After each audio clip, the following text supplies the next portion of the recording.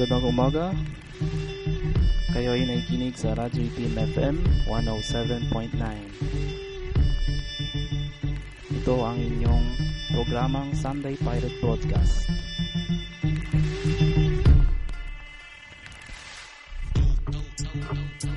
Ako si Memory, kasama ko ang ating co-host na sina Zero at Satan.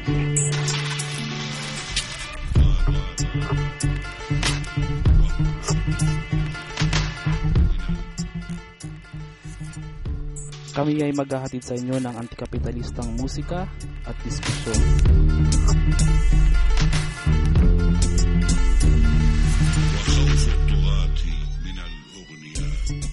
Ngayon ay June 12, 2016, araw ng kalayaan. Iniimbitahan namin kayong makilahok sa talakayan. Bukas ang ating mga plataporma ng komunikasyon. Sa Ustream chatboard ng Radyo Itim, mali kayong makilahok sa ating talakayan.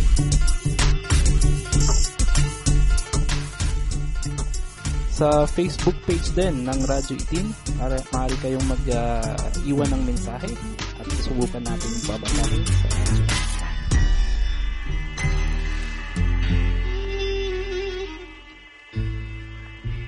Bukas din ang ating Twitter. Hanapin lamang ang Twitter account na Black Radio.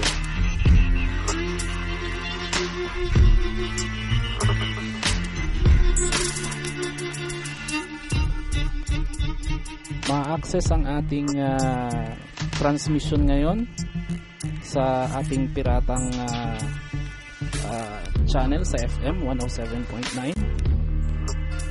Para sa online transmission naman ay maaari kayong maka-access sa URL na radioitim.wordpress.com.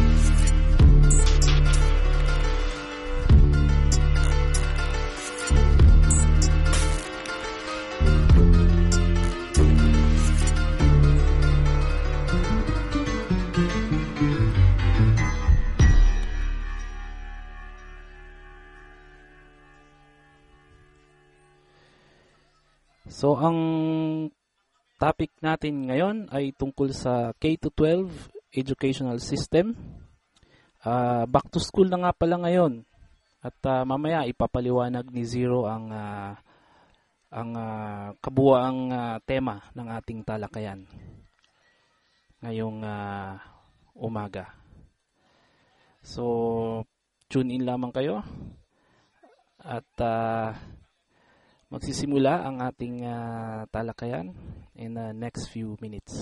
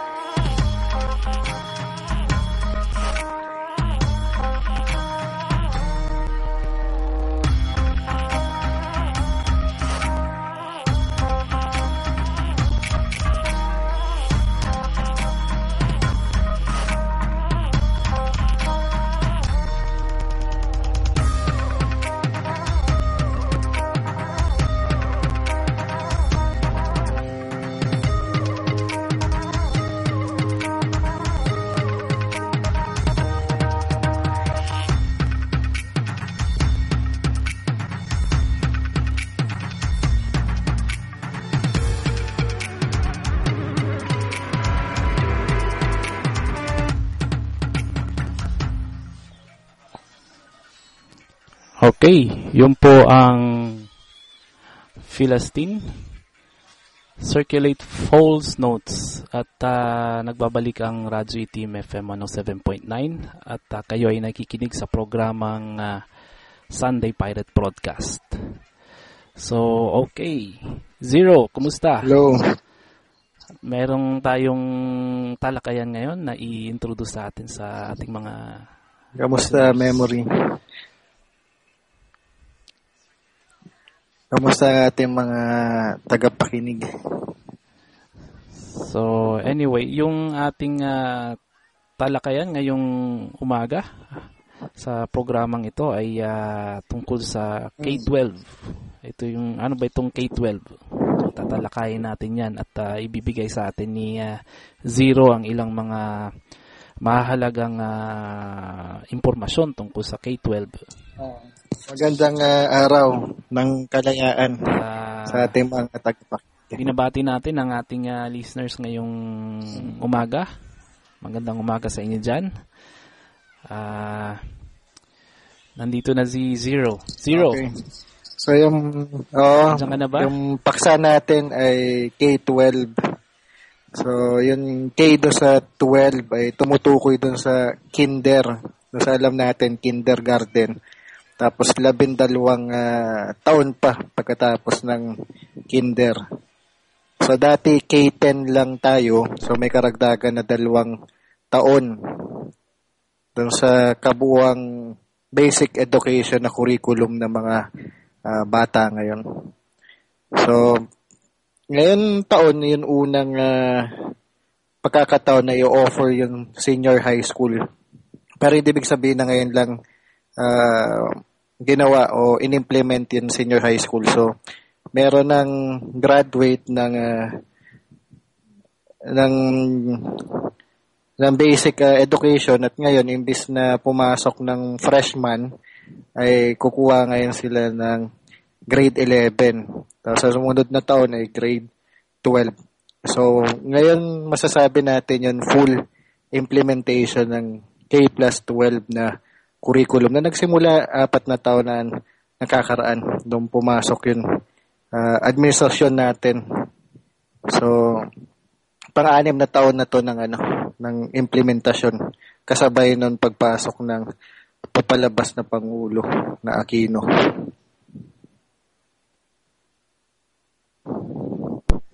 So, bali talagang fully implemented na itong sistema ito, ano? So, mamaya, kasama to sa atin tatalakayin maliban sa K-12, papasadahan natin yung ibang alternatibo. O magsisimula muna tayo sa K-12 tapos titingnan natin kung ano yung problema sa implementasyon. Tapos mababanggit natin yung dalawang magkaugnay na termino ng deschooling tsaka unschooling bilang mga alternatibo. At sa huling bahagi, meron tayong kapapanayamin na mag-asawa, pero mukhang yan isa lang doon sa dalawa yung inaasahan natin na makakalahok.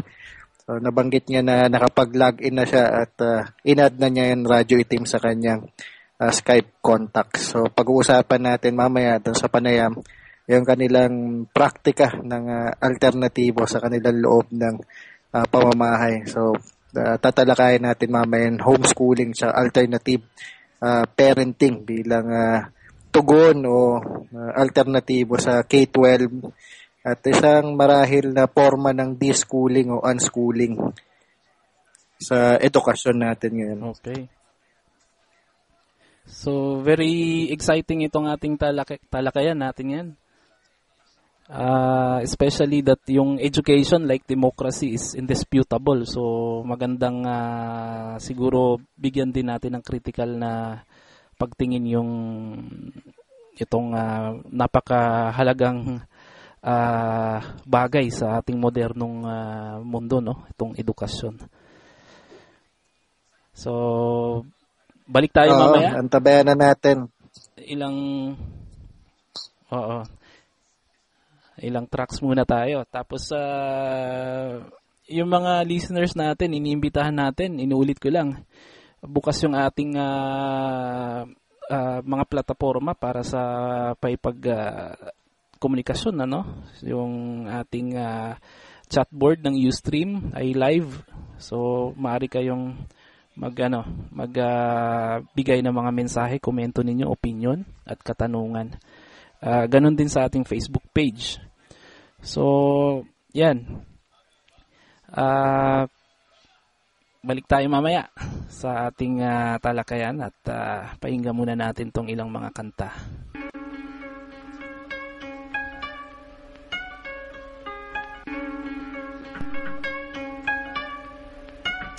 Yo, new agenda. Sufficiently constructed and built. Hardcore polyponists, labels prohibited, resented. That's the realness. Two MCs, expertise, scientists, based on facts, superiority, excellency, where our thoughts launch to attack and strike from enemies. Scan from death sites, heads will roll. Bizarre tongue as the mighty sword, minds combine to force the result. Murder an eruption, activation of Earth's core. High temperature, lava kit flows, burning with commentators and two-faced MCs signing contracts and paper black labels. Disappearance of rock rights and freedom. Musical slave, come on, escape through the bar form, make way for foolish record firms. Water is water, uncombinable with peace, constantly feel beneath. Stay true, be the god of the music. Murderers of souls, disaster to the industry, breaking ignorance to the minds of the skeptics as we draw. We're speaking louder, go over the negotiating table. Propaganda for the usable is not suitable. Raw, unpredictable talent, uncontainable labels that commercialize. Fuck your enterprise in this rap game. PT remains genuine. Right, I'll be frank. I like your style. You happy with old Hoy? Yeah. Alan, you should set your sights higher. With your talents, you should be making big bucks. When I say real money, I mean it. Everyone knows you have the Midas touch. Will I have you as well? We're not just trigger happy. Random place, no bloody combat. Just warfare against managing the evil beats score at your assassins from hell. Please the merge fool now and kill. Against them God is now just rolled out a trail. I got the tales of the labels. Records are rebelling. If I fail or succeed, still my soul is not a cell. When I fire destruction, then the blink of my eye, my third eye see a bloody kite. Now you meant to spell. There's arena for losers, you win and not be killed.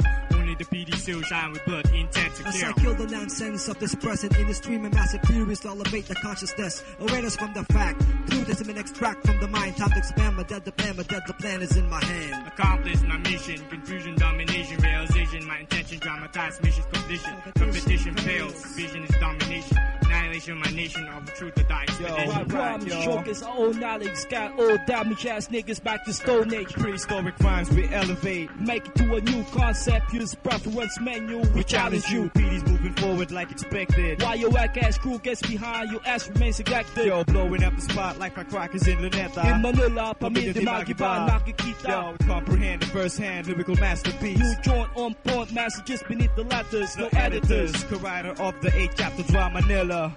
Using graphites and paper. For prototype rhymes, the original. The mystic, scientific, poetic mind maneuver. We drag it down underground sound where they can't be found. Yo, contaminating the under up to the outer core. Incinerate them all. Yo, heads will fucking roll. Yo, heads will fucking roll. See rolls that fell with the tights. Refuse ingenious crew by them labels and rules. The violence and warlike march fragments of documents are examined in the tomb of dome. Pantheon of Rome. Space lab holds the evidence of intelligence. Generate records influenced by the heat harmony of lyrics industries couldn't grasp it. Opportunities were lost was preeminent from the planet tenement. Complete with equipment for your system. Which generate much output of electrical rhythm. PD albums can be seen in the market. Owners a rapper with blankets and keep him in the attic. It's too hard for them to rob my brain. The master control center, projector on my full energies of the world. The astral, physical, pure spirit, and the etheric. Flips with my Sanskrit, decisions are made, concepts are formed, problems are solved to evolve in this existence. With the mention of their psychology is only short-term memory. Commercialized industry are scared of bankruptcy.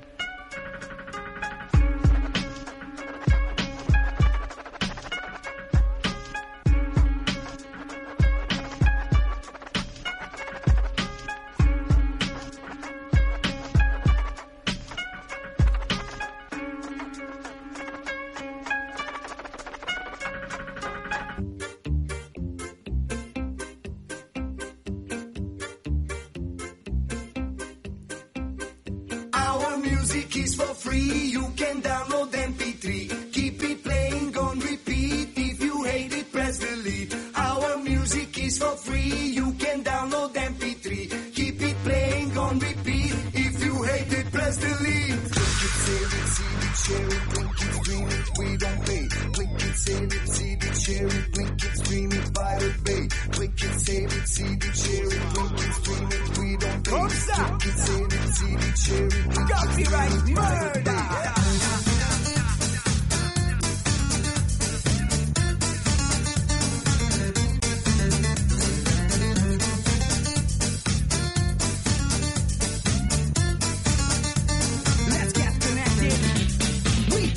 DJ like we don't care. Throw music industry in despair. It's a little bit queer, but have no fear. Let's get connected, peer to peer. We don't give a shit about a copyright law. We take it from the rich and give it to the poor like a high-speed internet Robin Hoods. Pirate can go file, share wood. You can find anything if you seek. Government secrets from WikiLeaks. Images of naked celebrities and Jamie Oliver recipes. Doesn't really matter where you're coming from Barack Obama to Kim.com. Everybody downloads pornography and dubious are collective MP3s. Our music is for free. You can download MP3. Keep it playing on repeat. If you hate it, press delete. Our music is for free. You can download MP3. Keep it playing on repeat. If you hate it, press delete.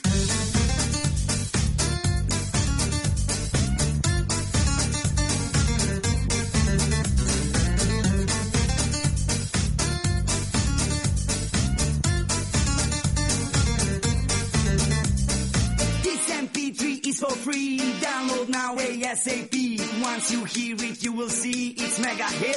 OMG! Instructional video, how to start doing living room surgeries on open heart. Blueprints of NASA satellites and stolen numbers of credit cards. If you want a new album from Rolling Stones, entire season of Game of Thrones, it's a little bit illegal, but that's okay. Let's do it like they do on the Pirate Bay. Let's do it like they do on the Pirate Bay. Let's do it like they do on the Pirate Bay. Let's do it like they do on the Pirate Bay. Let's do it like they do on the Pirate Bay. Click it, save it, see it, share it, link it, stream it, we don't pay. Click it, save it, see it, share it, link it, stream it, Pirate Bay. Click it, save it, see it, share it, link it, stream it, we don't pay. Click it, save it, see it, share it, and link it, now stream the it, Pirate filter. Bay. All music is for free. You can download it for free. Keep it playing on repeat. If you hate it, press delete. Our music is for free. You can download MP3. Keep it playing on repeat. If you hate it, press delete. Our music is for free. You can download MP3. Keep it playing on repeat.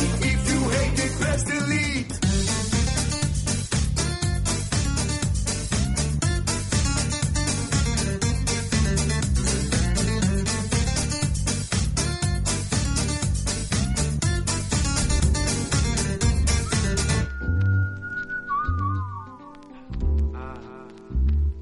Nighttime.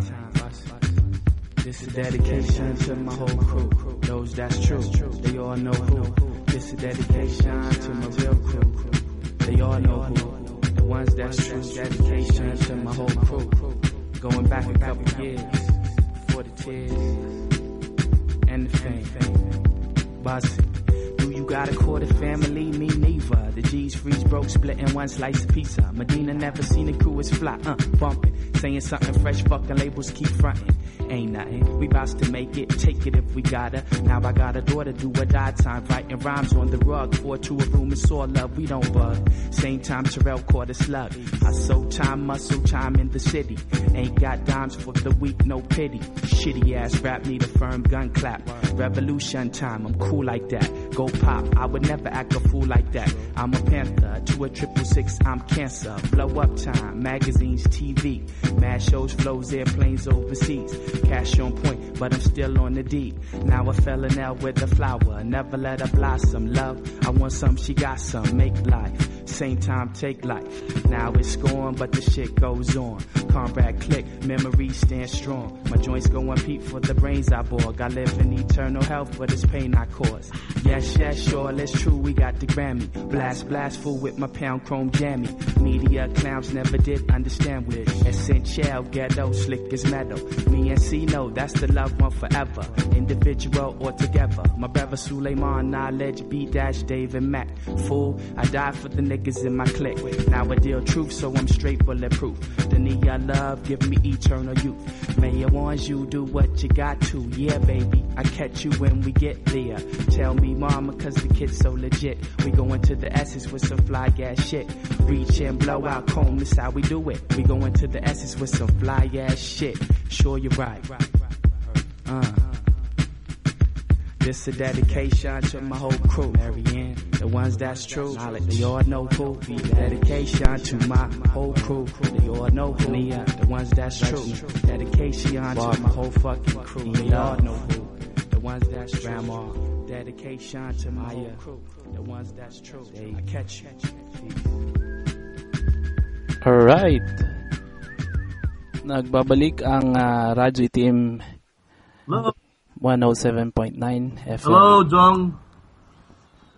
Okay, nandito na si Eric. Kasama na natin. So, yes. Hello, Miam. Hi there. Kumusta? Ito, si Jong ba to? Jong? Ikaw ba to, Jong? Si Jong to. Hi. Hindi na pala Jong ngayon kasi kailangan magpalit. Sino ka na? Si DJ Future ka na? Memory tayo ngayon.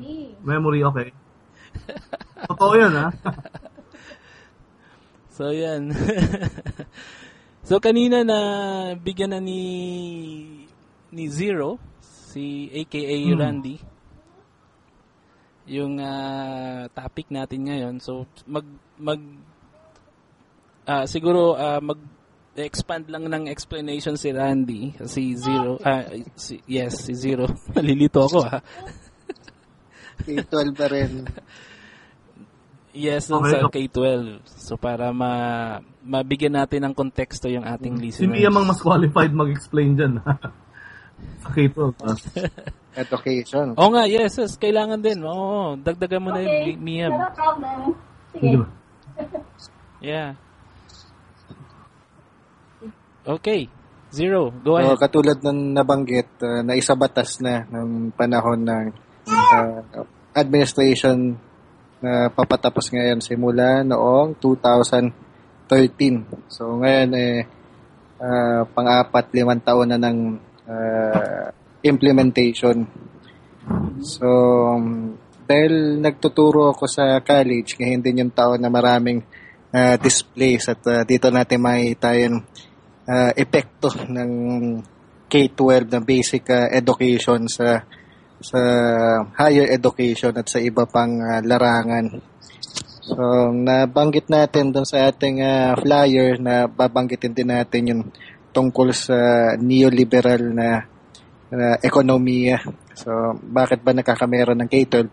Nakalagay doon sa official website ng DepEd na isa yung Pilipinas doon sa 3 na hindi pa sumusunod doon sa pandaigdigan na standard na 12 taon dapat ang basic education. So, yun yung isa sa mga rasyonale. Pero hindi nila binabanggit na rasyonale na isa to sa mga trade-off o mga kapalit ng ating pangungutang sa mga pandaigdigan ng mga institusyon. So, isa pa nakadagdag dito, noong nakaraang taon yung ASEAN integration.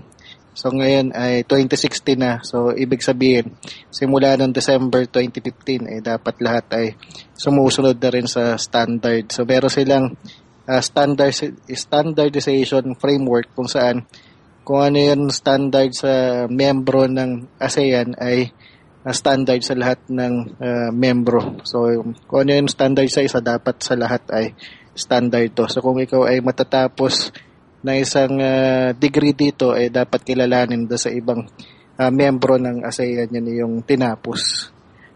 Kaya mamaya mababanggit din natin yung connection nito sa ating ekonomiya, particularly yung tinatawag natin na OFW na phenomenon, Filipino dati contract workers, tapos ngayon Filipino workers na. So meron pinapalabas na pelikula yung Magtanggol, mukhang papunta doon yun ang direction ng klase ng curriculum at education na meron tayo.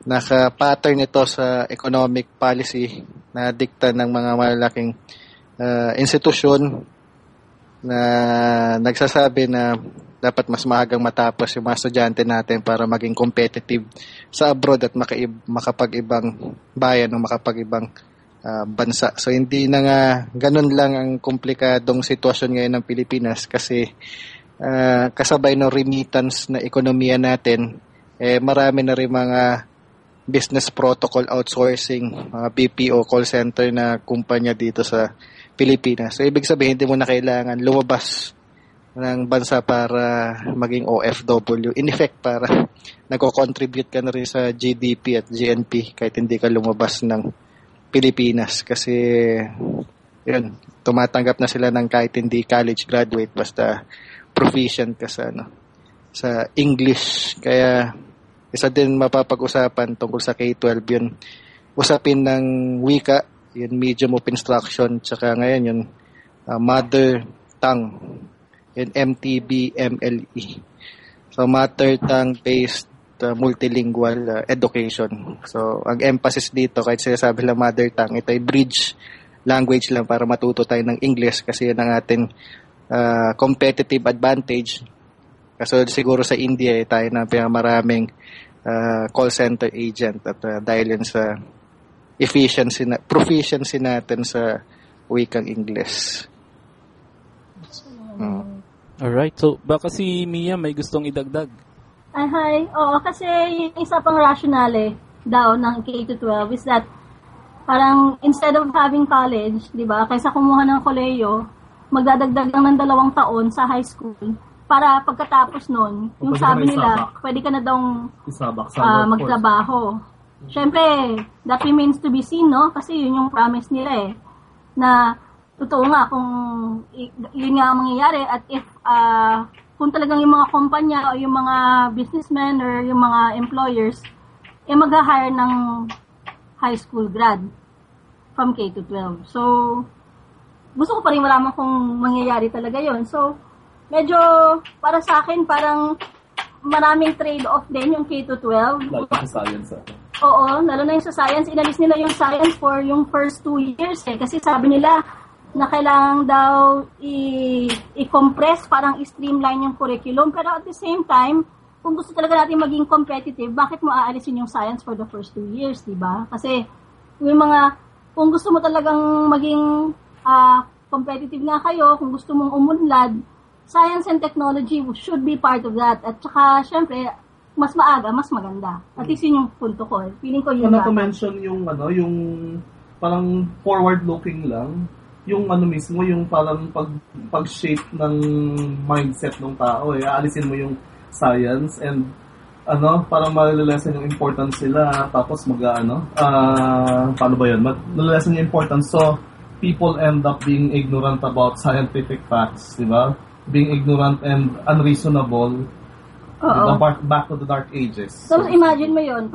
Kung yung 2 years ng science na yun, ibig sabihin, medyo pag pumunta na yung bata ng grade 3, yung mga kasabayan natin na iba, nauna na sila sa science, di ba? So yun.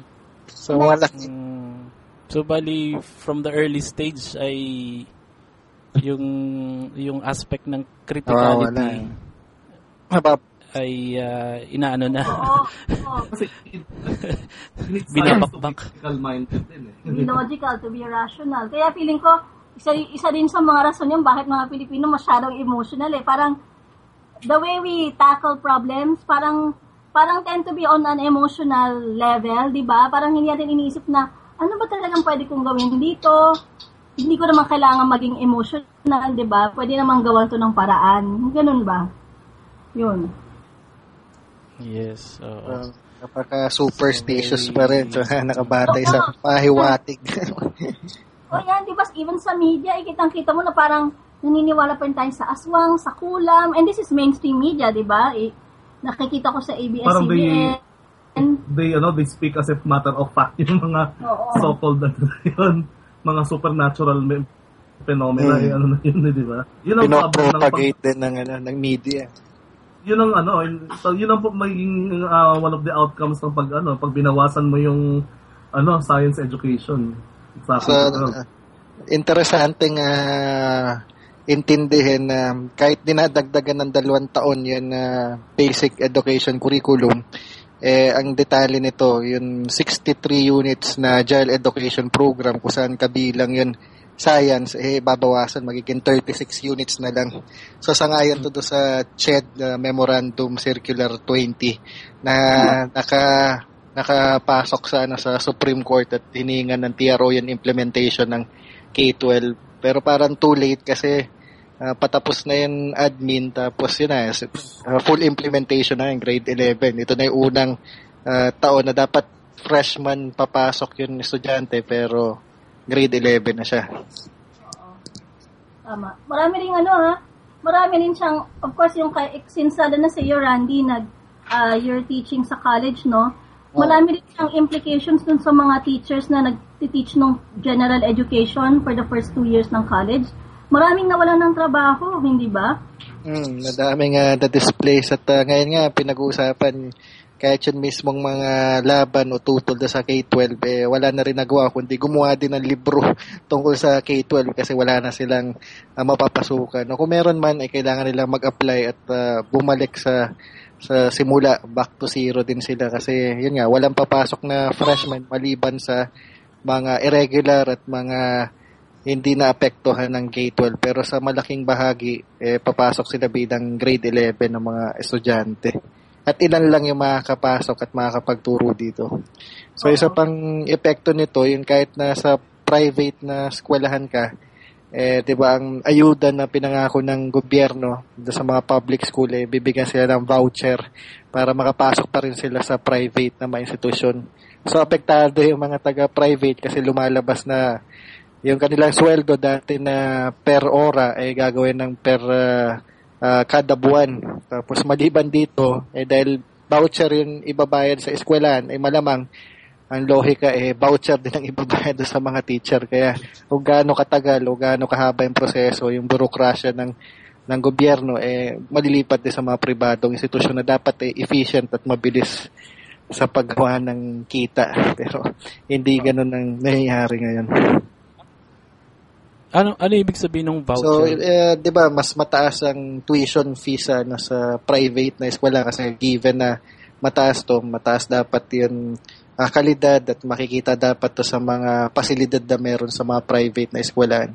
So, ibig sabihin yung pera na pumapasok galing sa matrikula. So, hindi katulad sa public school na hindi basta-basta pwedeng magtaas kasi subsidized to ng gobyerno. So dahil walang kapasidad yung ibang mga public school na mag-offer, yung mga estudyante imbes na pumasok sa public na eskwelahan, sa private sila eskwelahan. At dahil hindi nila ma-afford yung tuition, yung matrikula, kailangan i-subsidize ngayon ng gobyerno yung mga estudyante na papasok sa grade 11 sa mga private school sa pamamagitan nitong voucher system. So ibig sabihin, nakalista muna yung sweldo mo at hintayin mo kailan mabibigyan ng budget yan ng gobyerno.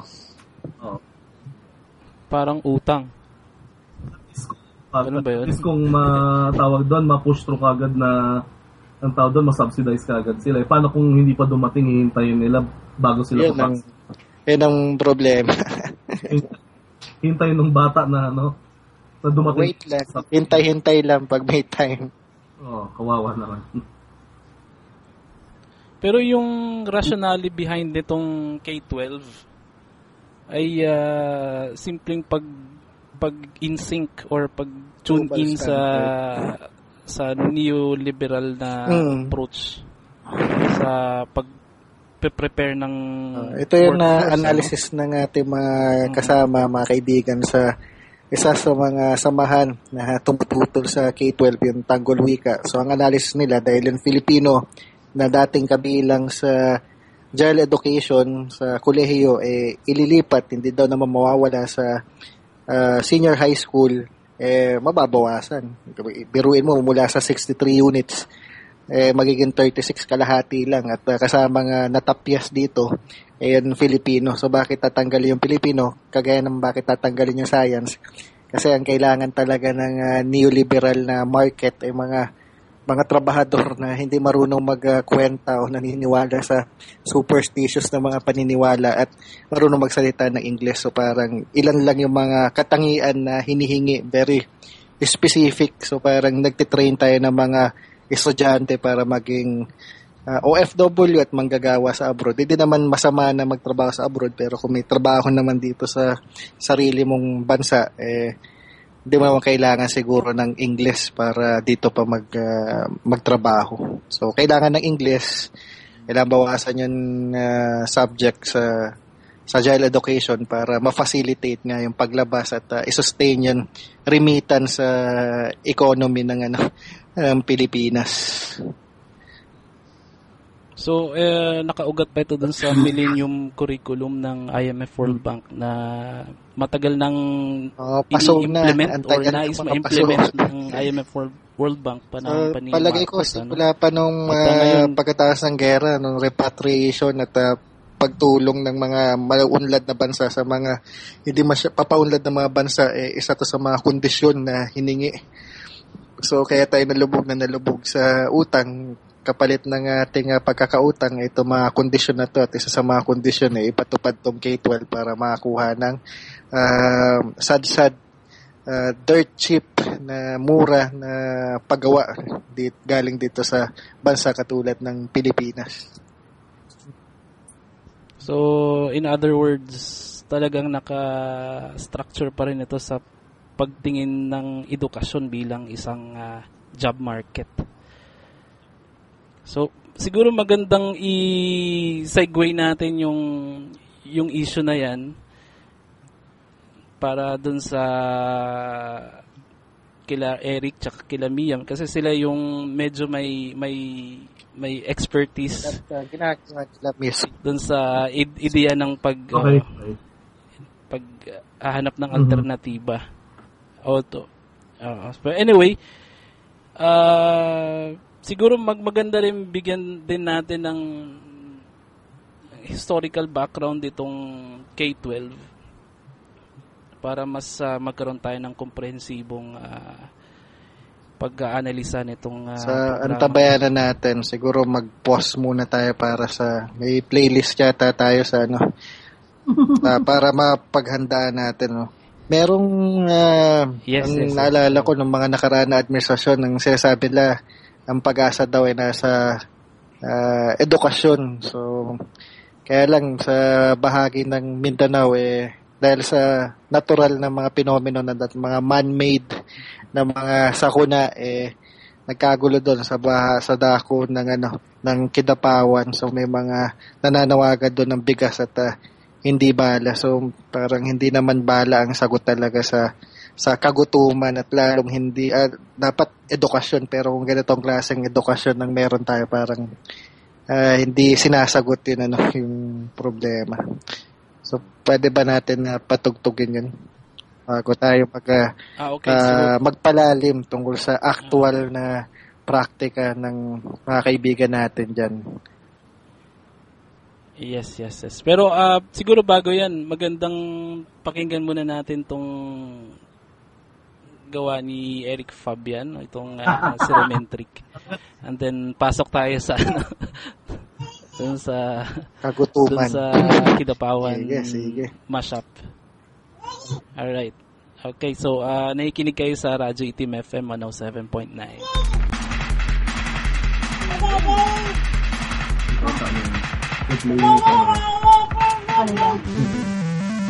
Where are you going to ask about homeschooling?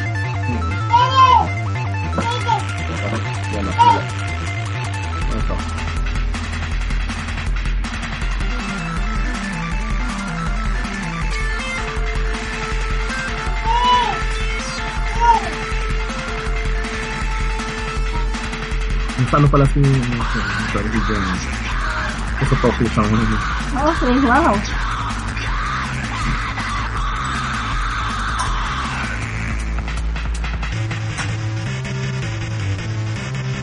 Ang sikaro ang papak ng silkworm.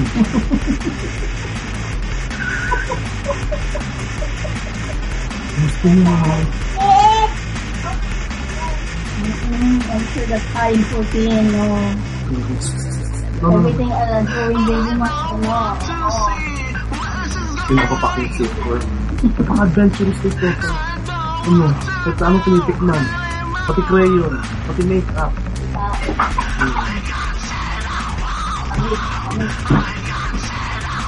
Pakinggan natin sa kabilang sa kanya.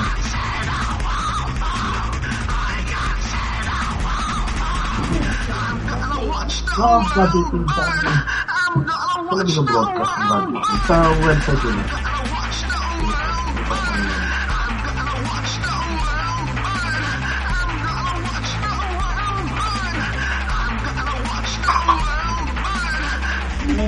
pinapicture ang nagtapon yun. Anong song anyway? Anong song yun? Wala na ilan nila, ano? Ano naman ako? I don't know if I'm really an expert on this. Even the planning for K-12, parang masyado siyang rushed, you know? Dapat ano kasi yun yun? Problema dyan. Grounded in tawag doon.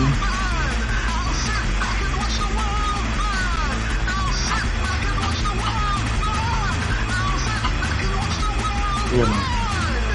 Ito website. Kung mong bisikin, baby. Nakakilig na ko Okay.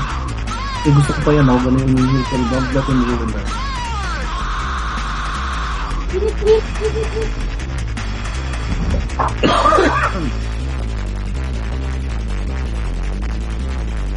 Pwede saan? Isa ko lang unit, mauubos niya. Ito mag-umalis tayo. Sa YouTube mo lang pala eh.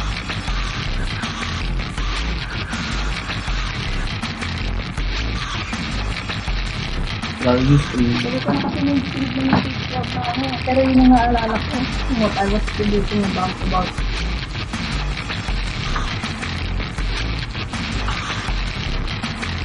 Si Margaret, no? Inano ako. Hindi naman siya complaining about the TikTok. Oh. Ano about it? Sure. Napaano na eh, no? Okay. Wait lang ha. Ano tayo? Ito mga alam.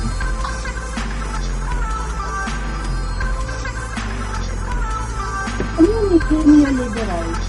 Diba yung ano nga yun, yung di ba neoliberal? Sila ano? Diba sila Trump, Donald Trump, yung diba it's really parang nag-rise uli yung ano, yung conservative na ano, values, saka talagang crass capitalism, diba? To ano, to parang, but it's still conservatism adapted to the new technology, diba? Ano mo alam po? Ito to, neoliberalism, para may definition ka.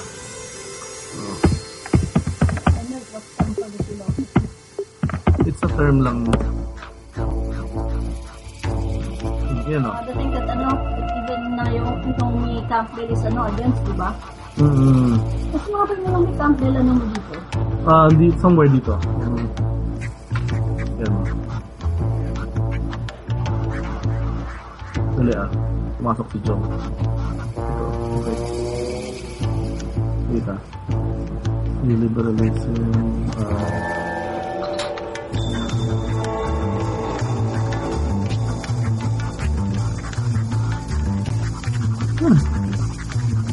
Diba free market, diba?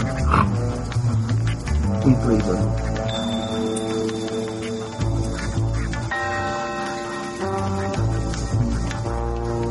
Thatcher, diba? Bumabalik nga, diba? Nag-ano yung Reaganomics and diba Thatcherism.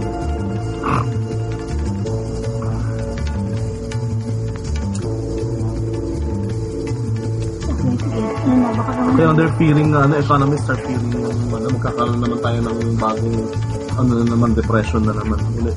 We just went through several actually. Hindi pwedeng deregulated. Iba mo kung nangyari din sa ano. Neoliberalism. Alam mo, ginagawa yung sungka. Yung? Uy! Huwag matapon yung food dyan. Yung soup, maruin, ha?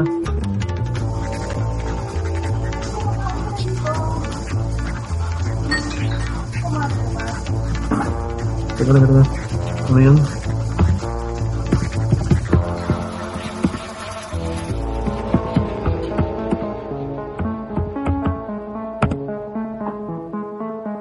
Ayan.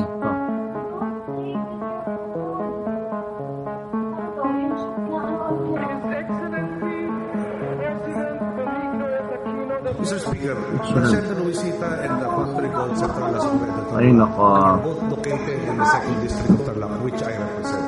2 days ago, if I'm not mistaken, the PNP in response to an order, some assuming jurisdiction issued by the Department of Labor and Employment, tried to effect a dispersal of a strike, which in the opinion of the company and which is subject again of proceedings within the DOLDAO, was an illegal strike. May explain. Para hindi tayo mag-doon sa bago. Man ang araw na wala kang nagawa habang nakapwestong presidente ng bansa.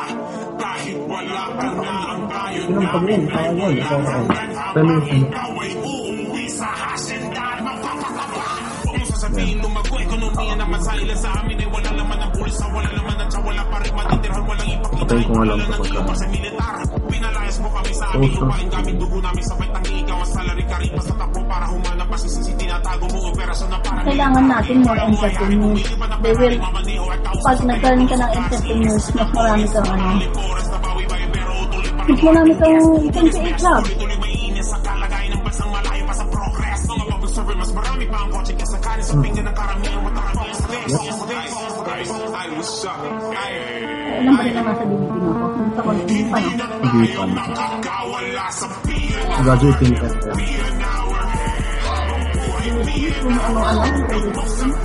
Eh, dito ka makikita. What is he doing?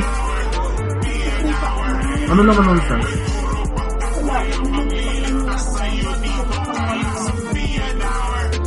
Gusto niya lang yung pag-pay niya.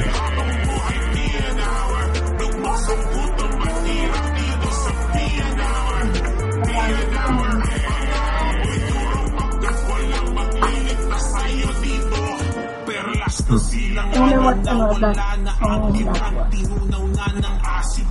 ng mga kaluluwang halang. Bakit sila joke ba? Hindi sila nag-ano? Dito naman sila. Bilugin ulo ng mga tao.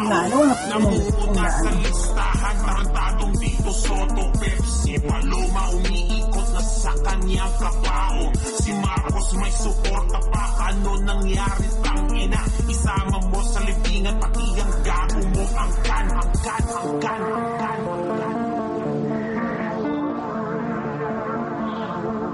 Ano nangyayari dito?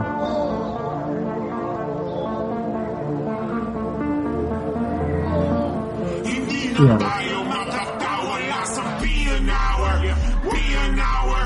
Habang buhay P&hour. Lugmok sa gutom at hirap dito sa P&hour. Pangarap mo'y duraw. Ayaw man. Wala magliligtas sa'yo dito. Ayaw mag-stream. Ay, nasa ano na, nasa table na. I want to eat that.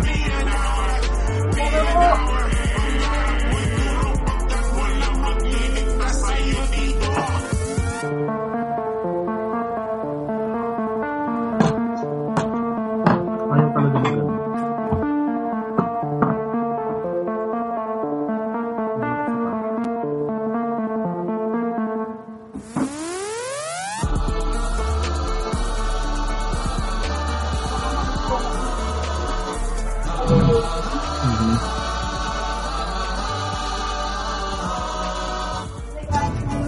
Bebe, no.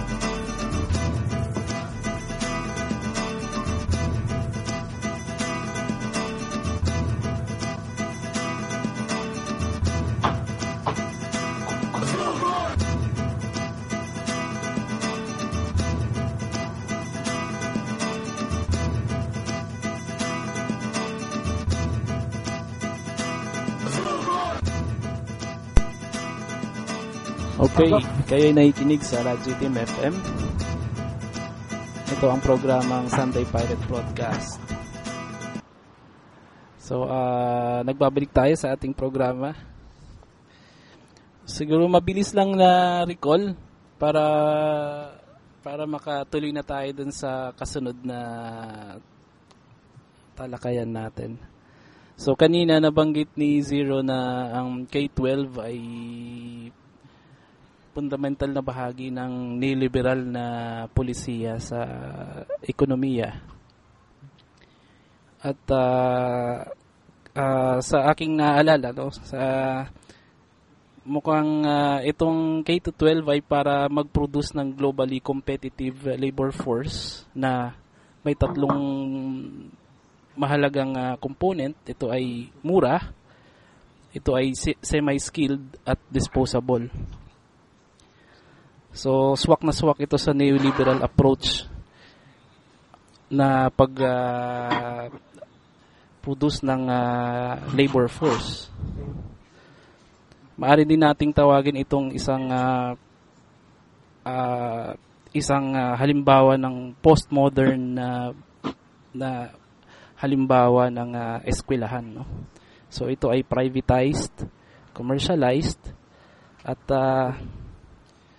ay kayang-kayang gampanan yung pulisiya ng austerity. At siyempre, mag-produce ng manggagawang docile, precarious, disposable. So kaya din dapat itong ma-export, no? So ito yung itsura ng K-12 na neoliberal education program. At obviously nakaangkla pa rin ito sa rationale behind ng edukasyon bilang isang job market na sa tingin ko ay mauugat pa sa mga modernong eskwelahan na unang naimbento noong siguro 15th century, 17th, 18th century sa Europa. At ang kaibahan nga lang nito, ang modernong eskwelahan noong 18th century ay nakafocus sa pagtatayo ng bayan, no, ng nation, or yung tinatawag na nation building. So kaya mahalaga yung lengguwahe, yung lingua franca.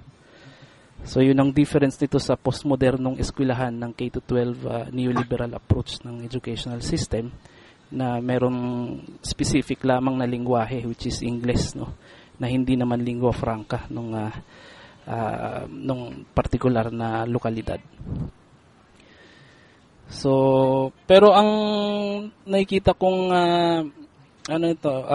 commonality ay parehas authoritarian itong dalawang klase ng eskwelahan, ng moderno at postmodernong eskwelahan o edukasyon.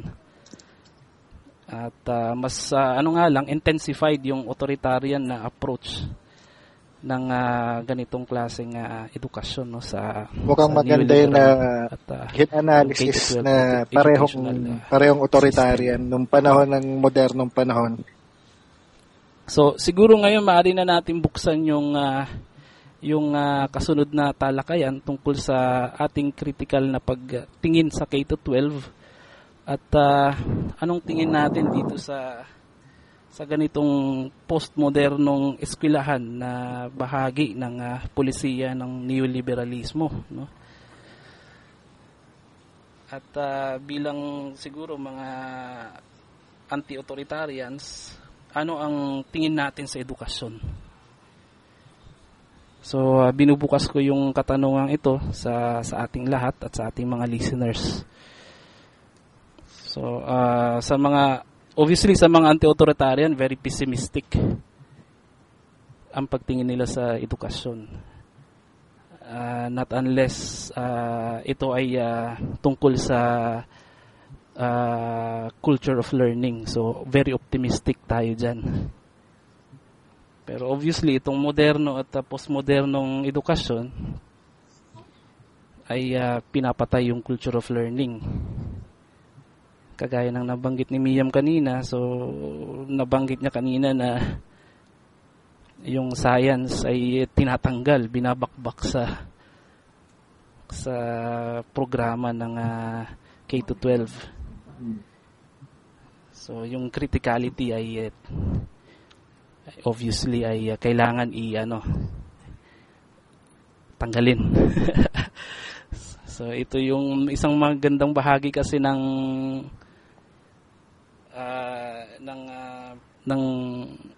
culture of learning, yung criticality. Pero sa mga naniniwala sa edukasyon, mahalaga ang edukasyon at ang eskwelahan sa obvious na dahilan, ito yung trabaho. So edukasyon, trabaho, anong tingin natin dito? Ano yung is that for us? Oh. Para sa amin na yun? Para sa atin na yun? Ay, so paano ito? Sinong unang magsasalita? Sige, sino yung... Kasi si Zero nagsasampay pa daw eh. Okay lang kumakain ako Yeah, okay lang. Sige, go. Ano uli yung question ulit? Yung yung view natin tungkol sa edukasyon. Kasi yung parang yung tingin natin sa neoliberal education ngayon na kami, syempre hindi kami pabor doon. Yung isa sa mga rason kung bakit nag-homeschooling kami, feeling ko lang the modern educational system failed us. So parang maraming kasi yung problema kasi yung anak namin, yung panganay namin, hindi kasi siya nag-fit dun sa average na student na papasok ka sa eskwela, papaupuin mo, le-lecturean mo, magpa-follow ka ng orders. Hindi kasi siya ganun eh. At hindi rin namin siya pinalaki na ganun. Kaya sabi namin, alam mo, ang problema, nung natapos siya ng junior prep, hindi nila naturuan siyang magbasa, even if, alam ko, ready na siyang magbasa. Kasi pag ang bata, marunong na mag-identify ng letters, reading ready na yon. Tapos it took them, kumbaga, isang taon namin sila binigay yung sa school na yon. Tapos pagkatapos ng isang taon, by the way, private school yon, so medyo mahal yun, no? Hindi na naturuan siyang magbasa.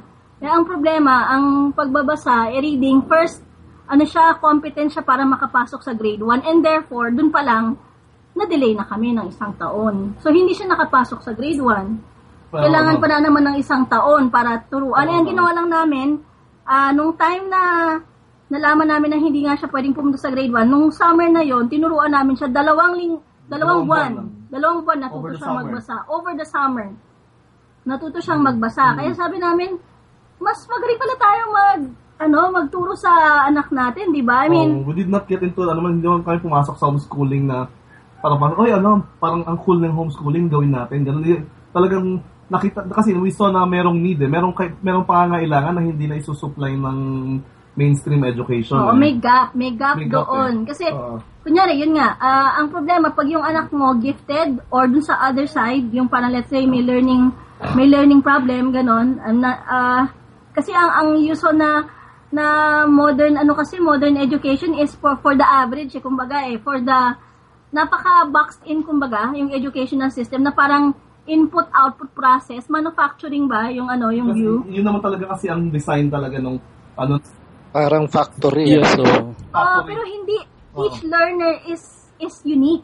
And the more as we advance now, di ba, the sciences and yung reasoning and enlightenment na nag-advance, we see that each person is, they're a consciousness, they're individuals. Oo, diba? We realize na hindi pala natin dapat ginagawa yun na parang natin pinaprocess sila na parang product nyo. Oo, na parang pagkatapos sila dumaan ng education, parang kalalabas sila ng ganito. Parang ganun eh. Na hindi dapat ganun eh.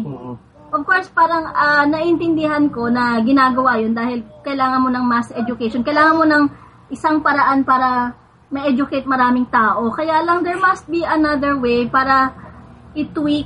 O para in our case talagang nainis na kami. Kasi after yung first failure namin sa first school, yung second school, ganun din, failure, mas malala pa yung failure nila. At dahil doon, talagang nag-isip na kami na bakit yun tayo mag-homeschool.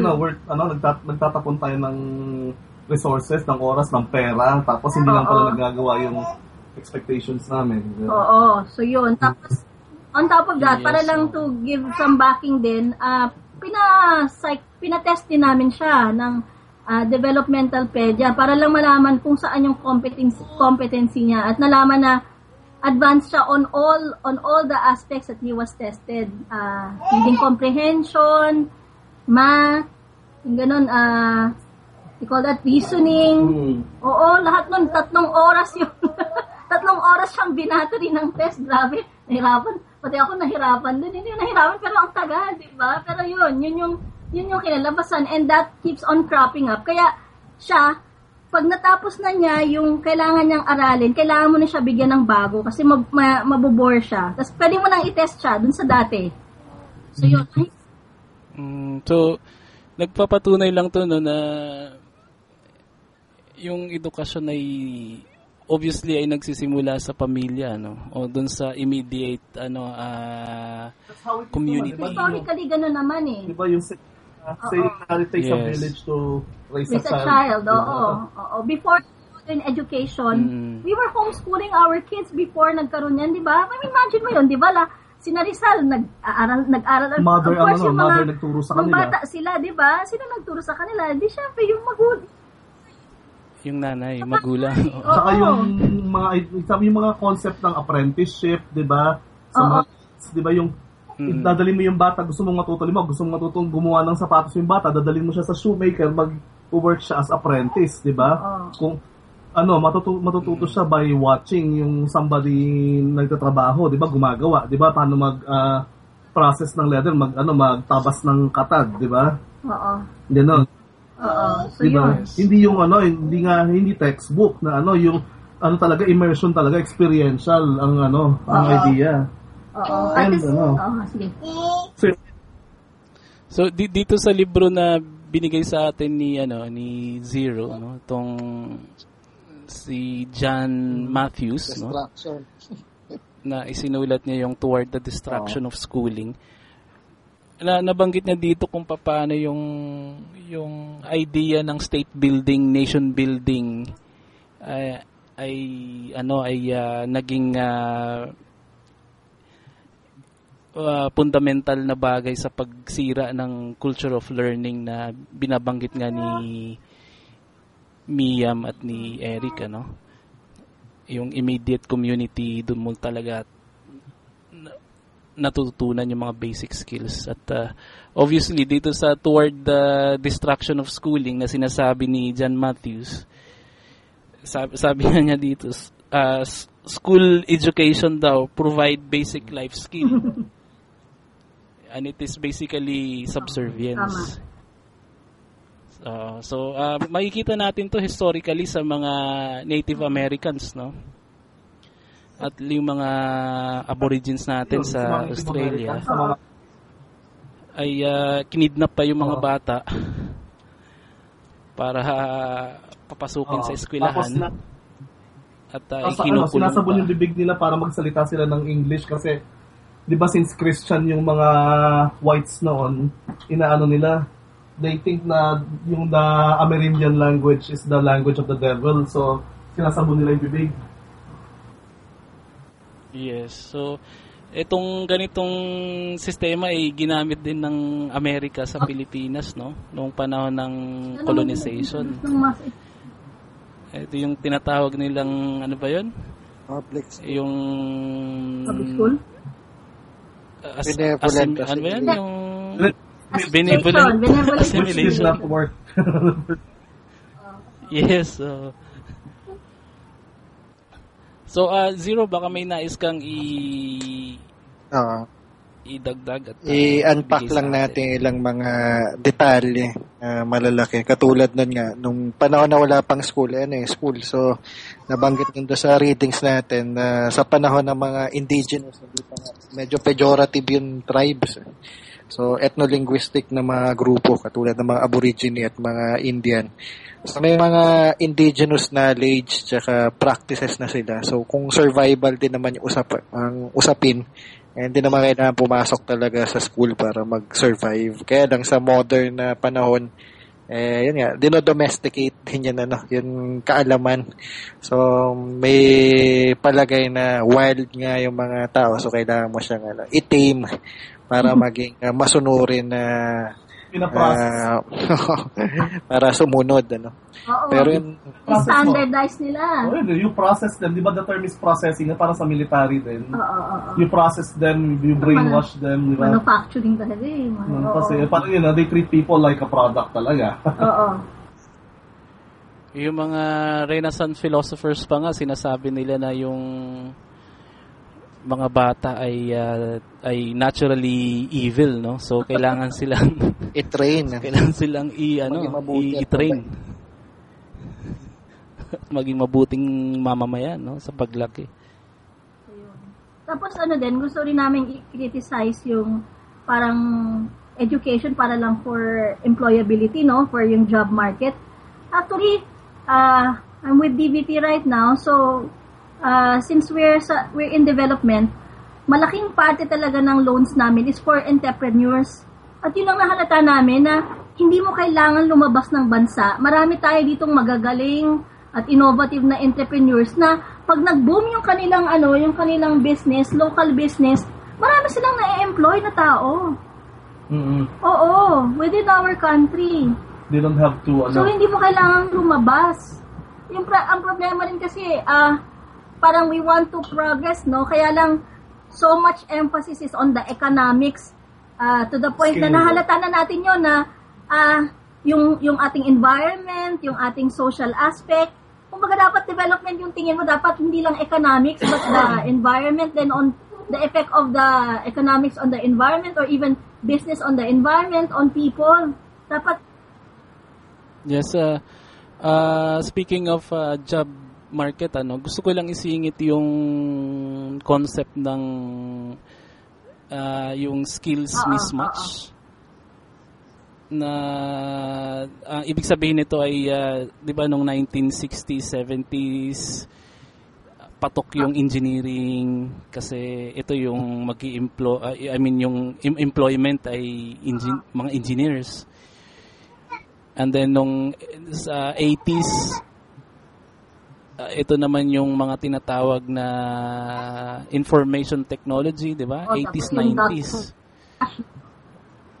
Tapos after that, wala nang may employ na kasi hindi na uso. Kasi dahil nagbago na yung uso, yung caregivers naman tsaka mga nurses. So may, 'di ba, ito yung problema ng job market, yung mismatch ng skills. Redundancy, overabundance ngayon naman ng doktor tsaka nurses, 'di ba? Yung nurses hindi na flat na 'yon.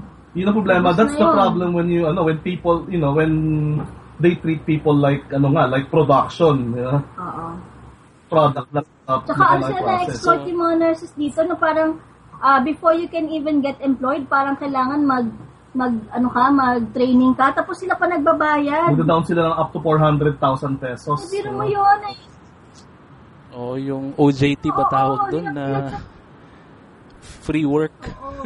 You pay to At magkano lang ang nasusweldo nila at napaka-stressful pa ng trabaho nila, di ba?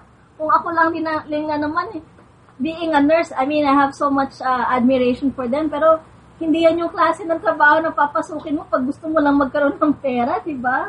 There are ways to make money na hindi mo kailangang alagaan yung namamatay o may sakit, di ba? So, ang lakas ng, pati yung risk nun sa health mo, paano pag unless you feel like it's your calling. Oo, tama yun. Pero kung talagang trabaho lang pag-uusapan, mas marami pang trabaho silang pwedeng pasukin na hindi ganyan. Oo. Tapos yung isa pang nahalata ko rin na masyado yung emphasis natin is masyado to be industrialized, di ba? Pero agricultural pa rin tayo, and I think that agriculture, kung gusto natin ng talagang mas maraming taong magkaroon ng trabaho, kailangan nating lagyan ng talagang emphasis yung agriculture. Because that's what our culture is, agriculture. Even in lengguwahe natin, kita natin nandun yun nandun talaga pero wala tayong mga plantation, kunyari sa durian. Wala pa ako nakikitang proyekto kami na sana maganda ganon, durian plantation, kasi ang laki-laki ng demand. Kakao, durian, coffee, ganyan. Hindi lang dito, pero even yung akma sa culture natin dito sa Pilipinas, sa climate natin, hindi ang nangyayari nga tupo, asukal. Cash crops. O di ba yung nangyayari is the rest of the world is pressuring us to na sumunod dun sa developmentalism na tinatawag nila, di ba? Na yung image ng pagiging developed, kailangan may high rises kayo, yung parang a technology na run by technocrats, gano'n, di ba? Hindi naman gano'n ang kultura natin. It comes down to the languages. Yung mga languages natin are pang-pastoral tsaka agricultural At saka pag talagang mag-boom talaga ang agriculture, ang laki-laki ng dividend, ang laki talaga. Kailangan lang talaga nating to look for innovations. Kunyari, di ba, problema sa atin, palagi tayong binabagyo. Di magkaroon tayo ng mga palay na grown in greenhouses, di ba? Think about that. Para at least kahit nabagyuhin ka, hindi mawa-wipe And out yung ano mo, yung and when we say dividend, it's not parang just for one person's profit. We're talking about the community profiting from this. So I think that falls to the category of culture of learning, no? At siguro sa IT na parlance ang tawag dito ay hacking, ano? So anyway, si Zero kasi ay may research siya tungkol sa neoliberalismo, no? ng K-12 at maganda siguro bigyan natin ito ng comparative, itong yung culture of learning versus yung itong neoliberal approach ng education. So baka may maibigay sa atin si Zero. Banggitin ko lang yun yung potential dapat ng Pilipinas na agricultural kaysa sa industrial. So galing ako sa lugar na napapalibutan ng tubig, pero merong programa sa eskwelahan yung tinatawag na agriculture tsaka fisheries, pero ito yung pinaka-list na popular at hindi pinapasukan ng mga estudyante sa kolehiyo. So palaging sinasubsidize ng gobyerno pero palaging lugi. So makikita natin kung babalikan natin yung mga sinulat at binabasa tungkol sa deschooling tsaka pedagogy. So mababanggit yung pangalan ni Illich tsaka ni Freire. Pero gusto lang banggitin yun sa deschooling society na magandang take away dito. So, yun nga, entrepreneurial, hindi naman pera-pera tsaka economic yung pinag-uusapan. So, meron pagtatangi si Illich tungkol sa convivial na mga relasyon tsaka sa manipulative na relasyon. Pag pumasok ka sa economic na arrangement, katulad ng pagpasok ng Pilipinas sa ASEAN na integration, so malabo na maging convivial yun, yung relasyon yan, o yung direkta yung pakipag-ugnayan, yung ugnayan na nakabase sa tiwala. Pag pumasok ka sa, lalo na yung mga catchphrase ng ASEAN integration, ay market, integration ng market, economic integration. So parang, paano tayo mag-i-integrate? Wala nga tayong mga sariling produkto. Katulad na nabanggit ni Mayam kanina, na wala tayong mga plantasyon dito. So nung panahon, halimbawa, na inintroduce yung kape dito sa Pilipinas, mga ika-17 siglo sa Batangas, yun na lang ang natitira. Hindi tayo makapag-compete halimbawa sa Java o sa modernong Indonesia ngayon, at isang bahagi ng Latin America, yung Brazil. So hindi talaga tayo makapag-compete kasi natin mga plantasyon na dun sa gubat at kinakain ng mga musang. So ganun ang atin kape. Although malaki yung value niya, pero hindi siya in terms sa economic, siguro mas yun nga, convivial o mas relational. Siguro sa Visayas ang tawag nila dito, at pinapractice nila particularly ng panahon ng bagyo ng Haiyan o ng Yolanda, yung tinatawag nilang solidarity economics. So ito yung klase ng kabuhayan na hindi kailangan mag-exploit o magmanipula. So, ganun yung spectrum ni Illich dun sa deschooling society. Sa isang banda, yung convivial na relasyon, at sa kabilang banda, yung manipulative. At ito yung nangyayari sa eskwelahan. So, yung mga strand na meron sa K-12, mukhang hindi kasama dito yung agriculture, hindi kasama dito yung fisheries. So, nakalagay dito accountancy, business, at management. So, mas economics to. At the number 1 dito, applied economics nga. Although meron naman humanities at social sciences na strand. So, parang hindi pa naman professionalized o industriya talaga. Halimbawa yan, creative industries. So, parang hindi pa siya nangyayari sa Pilipinas. Siguro pwede din natin tanungin si Eric tungkol sa kanyang ginagawa para kung hindi siya nagsusubscribe sa ganitong klaseng modelo ng kabuhayan, ano naman yung alternative dito sa pagdating sa edukasyon at tungkol sa creative industry. Natututunan ba to sa school, o kung bakit hindi to tinuturo sa eskwelahan. Street education to School of Hard Knocks to yung ang tawag doon yung ano ko which is what's funny is hindi ko yung everything na alam ko ngayon hindi ko natutunan sa eskwelahan natutunan ko siya out of experiential learning na ako rin mismo nag-initiate and yung mga natutunan ko because I created relationships with yung mga tao na mga eksperto, tsaka hindi lang eksperto, yung mga taong tinuturuan din nila yung sarili nila. Mga yung alam mo yung term na autodidactism.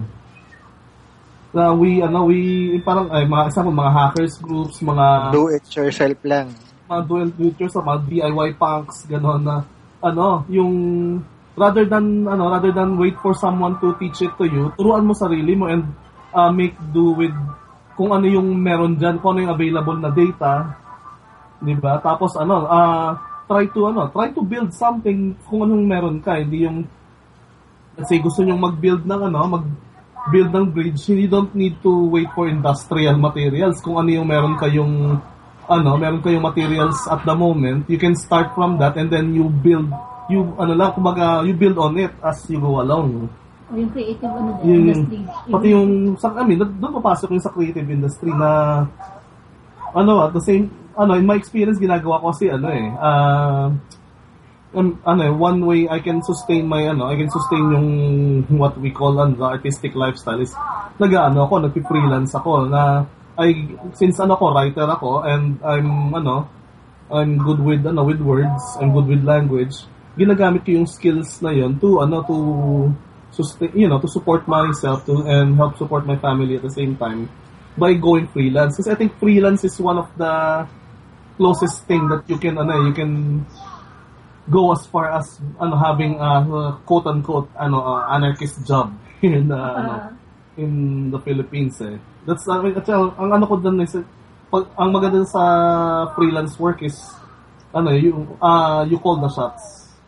Hindi yung yung kliyente mo lalapit sa iyo and lalapit sila sa iyo dahil may kailangan sila sa iyo and makikipag-negotiate. So yung negotiation nyo is you can negotiate on your own terms nang hindi ka dehado, hindi ka ikawawa, hindi ka exploited. Tapos ako naman yung may mainstream job. So meron kaming PhilHealth, yung insurance, ganon. We take advantage of advantage of that. May mga ganon. But in essence kasi you take advantage of the available resources. At the same time, nahalata ko rin na tumataas ang inflation ngayon, tumataas ang prices ng produkto, pero hindi equally hindi siya correlated dun sa pagtaas din ng sweldo. Ibig sabihin tumataas yung bilihin, pero yung sweldo natin hindi ganun kabilis tumaas. So ang problema ngayon, kahit na meron ka ng full-time work, hindi talaga siya sapat. So, ang ginagawa rin namin, marami din kaming nag-freelance din ako, ganun. Para to augment, dahil hindi talaga kasya yung nakikinikita sa usual na 8 to 5 na job. Di ba yun ngayon gusto ng the so-called industrial complex na laging ginagamit din ni Illich na term yun na dumepende ka sa yung, di ba, Jong, are you familiar with this, yung concept ng salaryman sa Japan, di ba? So, yung, yes. Sa tenured employment. Oo, wala nang ganun ngayon With all the things na nangyayari na ang bilis. It's falling apart na Oo, hindi na, it doesn't work. So, parang, yes, well, actually, very complex yung yung phenomenon ng job salary and freelancing and all that. Ang very interesting lang kasi dito, it could yung neoliberal na plan or idea sa employment as much as possible kailangan niyang tanggalin yung full-time employment. Oo, yung mga so kasi sa isang banda beneficial 'yun sa kapitalista kasi mawawalan na ng social responsibility yung kapitalista na mag-provide ng benefits sa kanyang mga employees. Yes, so approved dito yung neoliberalism, no? Pero approved din ito sa kabilang bahanda ng mga employees kasi ayaw nilang magtrabaho habang buhay, no? Hanggang kamatayan. So very existential yung yung generation ng mga manggagawa ngayon sa Japan. Mas binibigyan na nila ng pabor yung kanilang tawag nito buhay na outside of work. So dinidevelop na nila yung kanilang mga personal skills, at umaambag ito dun sa creative economy na very very timely sa panahon ng neoliberalismo kasi pumapasok na tayo dun sa aspeto ng immaterial labor.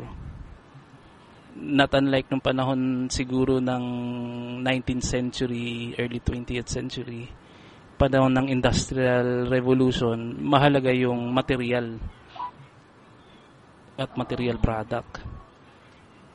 So, obviously, kailangan mo dyan ng full-time employment to produce material labor. Pero sa generation natin ngayon, since immaterial na yung yung labor at saka yung relationships, nag-shift na into much more complex na na phenomenon na mayroong revolutionary na aspeto, meron ding counter-revolutionary na aspeto na maaring bumubuo ito ng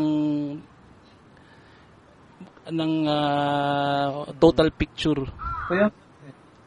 ng ating gusto ko yung idea ni na actually it's nothing new to him, but there's this author na gusto ko na si Tom Hodgkinson, yung author ng How to Be Free or The Freedom Manifesto. Yes, siya na siya rin yung editor ng The Idler na the idea is don't work, stop working. Anti-work. Yeah. Parang fuck work, diba? I'm going to do what I want. Ganun si yung kasi sa kanya may syempre mix ng humor. It's less on theory but more on mix ng practicality, tas everyday life experience, tas may konting humor dahil yung experience niya with mga underground culture sa Britain. Yung niya is why even think of the concept of work? Parang so in essence parang as a way to contradict yung notions ng neoliberalism na di ba rooted from Thatcher and yung Reaganomics, di ba? Ni Tom Hodgkinson is let's stop thinking of work as work. Stop thinking of yung tawag doon, jobs as jobs, and we do what we usually do every day, and tawag doon yung what you feel you need to do to simply makuha mo lang yung needs mo, tapos tsaka yung needs ng family mo, but there's no need to think of things as yung work na. So kailangan baguhin mo yung mindset mo na Right, maganda at nabanggit mo yung critic against work, kasi ang work tsaka yung education o school ay ay magkatugma. Tama ba yung term? They go along. Diba sabi na sa'yo, pag di ka nag-aral, how are you going to find work? But ang mo nun is you learn dahil versus the notion of the popular notion na you parang you learn because you will become a worker. You learn because you will become you will become yourself. A better version you of yourself. better version of yourself, a better version, parang you have additional skills and you can enrich your life. Yun yung ano ni Tom Hodgkinson doon, na rather than prioritize work, you prioritize enriching your life. Pagandahin mo yung existence mo. Kasi ang existence ng buhay, di ba? Tapos, ang what are those things pa na parang yung mag-show off ka na yung mag-climb ka sa corporate ladder and what for, di ba? In the end, it doesn't mean anything. Walang... Pero pwede ding tignan yung school and work bilang dialectics, no? Sama. O pwede natin sabihin na ang school ay means at yung work yung ends, no? So may dialectical na relationship between school and work. Oo, pero I mean, ang hirap. Pero yes. Ngayon kasi yun palagi natin sinasabi na pagkatapos mo ang kunya yung degree mo, pagkatapos mo ng koleyo, parang surefire working, pero hindi naman, 'di ba? Tingnan mo sa atin, every year gaano karami sa mga graduates natin ang hindi actually nabibigyan ng trabaho. At yung mga kunyari this year, hindi sila magtatrabaho. Pag next year, meron namang bagong set of graduates na yung mga hindi nagkaroon ng trabaho ngayon, next year, kasama na naman sila. So, tsaka yung emphasis na halata ako sa modern education is more on facts, di ba? Very factual siya, very content heavy na parang kailangan mong tapusin tong libro na to. Pero, kailangan I think, of course, meron ding syempre, kailangan mo rin yun to a certain degree, pero mas kailangan natin mga employable skills, kunyari, can you really write? Like, write a letter, write a proposal, can you communicate well. Yun, biro mo yan, ang tagal-tagal ng English natin, ang tagal-tagal na marami tayong communication courses, pero ang sama-sama ng writing, ang sama-sama ng oral skills. Oral skills, pating grammar. Yung mga dapat... editors na sakit sa ulo yung mga... Tsaka yung nabasa mo. Parang can I share yung kasi nag-work ako sa Diaryo for 1 year and a half. Nung nag-write ako for local newspaper. Naging editor ako for local newspaper. Okay. Kinala ko lang kasi parang in relation to data, yung parang yung education to form to form a critical mind. That's critical of critical of everything dapat. Anong nangyari is mga interns na tinitake in namin para maging writers. Nahihirapan kami sa kanila dahil syempre yung pangalan ng newspaper namin is opinion. At that time is opinion pa. So it's about having an opinion. It's about critically analyzing events and news, ganon. Ang problema sa mga sa mga writer, mga interns namin na magiging writers, they know how to write well, they know the basics na tinuro sa kanila sa school, pero hindi sila nahihirapan sila sa critical facility dahil parang the way education is given to them, inanos na kanila, parang tinuro lang sa kanila to how to describe lang. Hindi not even to be critical, not even to analyze. Parang naging robot na.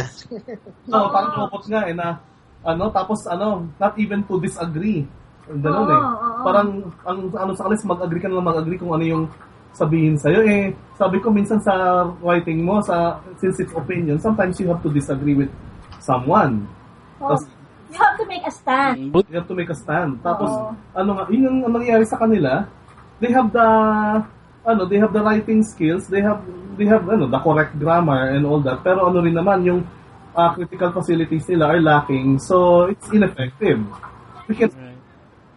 Buti na banggit mo yung criticality, Eric, kasi itong dialectical relationship ng school and work, no, ay obviously ay simple lang mag-produce ng subservient workforce na tumutugma dito sa K-12 educational system na obviously neoliberal, Pero what I'm interested, yung criticality, bakit nawawala ito? Kasi sa tingin ko, yung dialectics between school and work yung gitna nun, yung in between nung dialectics na yon ay nakakaligtaan ng ganitong klaseng forward looking goal oriented na idea ng education. Ay, Jong, sorry, paano nga natin? Memory. Paano nga ba yun natin? Ano yung Yes. Para for our listeners din na ano yung definition natin pag when we say dialectics? Ito yung sorry. Ano lang.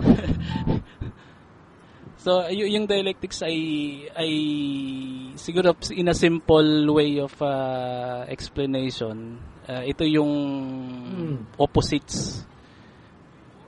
Hindi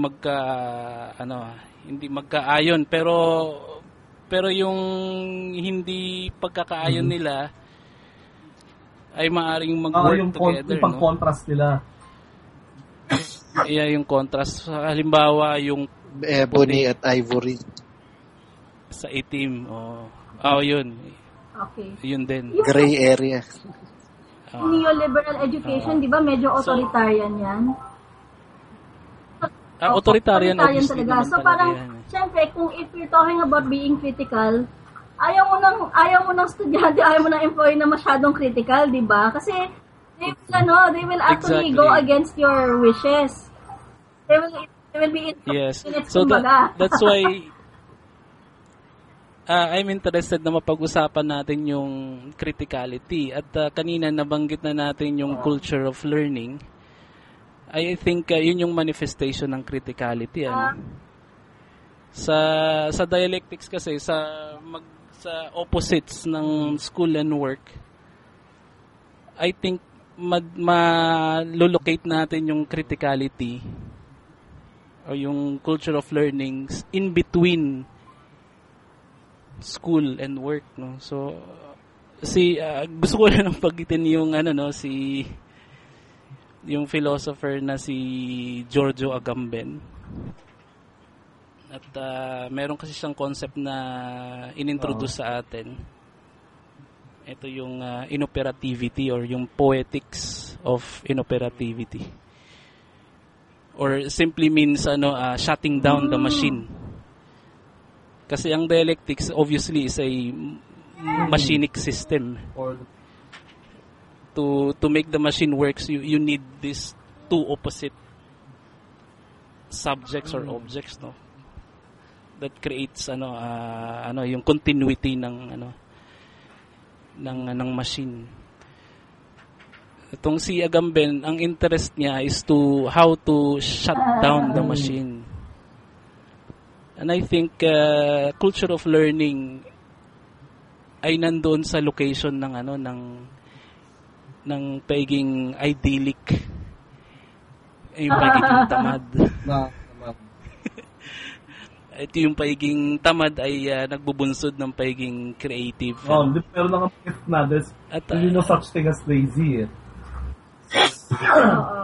Right. Parang siguro they just don't fit yung usual na parang way of working. Kasi, kunyari, kung tamad ka talaga kunyari, kung ayaw mo, if you don't want too much physical work, then you will find or yung parang too much work in the first place, maghahanap ka ng paraan para mas mapadali ang trabaho mo. Parang to make it more efficient, para, di ba, you will put less time dun sa trabaho, di ba? That doesn't mean that you're actually lazy. Right. It means you're innovative, di ba? Right. At obviously makikita natin itong mga halimbawa ng mga creative people, no? Yung mga nasa in-between work. Ito yung mga unemployed. At yung freelance work ay obviously ay unemployment. Parang yung starving artist, ha? At sa mga informal communities natin, marami tayong unemployed. Maraming nagtataka yung mga sociologists natin bakit itong mga may hirap na informal communities ay nabubuhay pa rin. Very resilient sila. At obviously, ito yung manifestation ng inoperativity, no? Na binabanggit ni Agamben. So it is in between school and work.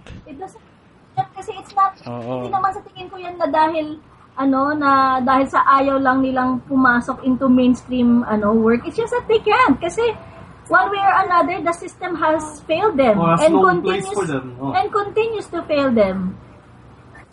Diba? Right. Parang anong gagawin mo noon? Hindi ka pwedeng maglupasay na lang din, mamatay, di ba? Kailangan mo mabuhay, kailangan mabuhay ng pamilya mo, di hahanap ka ng paraan. Sabi ni Bob let them play. Anong work, play. Play lang. Ano? At I think magandang halimbawa ng play, no? Yung school of thought ng mga critical thinkers, no? For example, yung Frankfurt School, Cultural Studies. Ito yung mga schools na nagpo-promote ng critical theory. At obviously, ito rin yung practice at culture na gustong kitilin. Yung multiple intelligence ng neoliberalism. Yung multiple intelligence na ni Gardner, everyone has parang a set of different intelligences. Kaya lang yung ating educational system parang masyadong biased towards logical, mathematical, tsaka verbal linguistic. Paano na yung mga bodily kinesthetic, di ba? Mga artists yan, mga ballet dancers yan, mga athletes yan, di ba? Kaya doon sila, nafi-fringe sila kasi wala sila doon sa mainstream na definition of what an average, what a usual learner should be. Dapat hindi ganon. Lalo ngayon. So siguro yung kasunod na question ngayon, kasi nabanggit na natin, na-exhaust na natin yung critic natin sa neoliberalismo. Siguro ang tanong dito ngayon, paano ba natin i-sustain yung culture of learning, yung criticality, the practice and sustainability ng criticality. Kasi obviously sa mga staunch critics ng K-12 neoliberalism, ang kanilang alternative is to simply introduce siguro yung pag-intensify ng pag-aaral ng lingua franca, for example, ng Pilipino, siguro sa madaling salita ay i-defend pa rin yung idea ng education at school, pero nationalistic, so very modernist na konsepto ng idea ng education, no, na nation building, assimilation, building certainty. From an ideal perspective, parang, di ba, a nation should start at supposedly from its root, which is the community. Yung community nga, hindi pa nila ma-secure, hindi nila ma-build pa ng maayos, nation pa. That's Yeah, so yun nga yung gusto kong i-offer na question sa ating mga listeners at sa atin din. Kung paano ba natin i-sustain yung culture of learning, yung practice ng criticality. Maano yan, sa multi-pronged siguro sa amin, we can start, I think at the very yung where you have control and influence over sa pamilya mo. Sa amin kasi, sa circle of friends mo. Sa circle of friends mo. Yung sa amin we really took the homeschooling approach na even yung sa assessment, it's not pen and paper, portfolio assessment kami. So parang sa mga educators, yun yung tawag na alternative assessment, no? When you actually grade for skills, projects, and less on the book work, on the memory work, gano'n. Of course, meron pa rin. Pero parang you're looking more for mga applied things, gano'n. And then, we noticed din na yung anak kasi namin mahilig sa sciences. So talagang yung emphasis namin, even sa pag-teach let's say ng language, gagamitin mo yung science. So you actually hit several subjects already. Parang yung broad curriculum yun parang broad-based curriculum na parang you hit several subjects pero you use like science as the means for it. So kunyari magti-teach ka ng English. So mag-write siya ng essay on microbiology. Kaya lang, 'di ba? Science integrative. Oo, integrative yung or holistic yung approach. Tapos you always tell him to always be critical, to not take things na parang to just accept them, na parang you can change them through our lifestyle, and also na parang pag nagbabasa kami, is that right? Diba? Tama ba yan? Na parang hindi ka lang magbabasa tapos sabihin mo, oo, tama yan. Parang you should also look for other sources of information and not just what you read, not just what you see. So parang to really immerse yourself in learning talaga, reading as much as you can, watching educational videos. Yun, sa amin ganun, that works.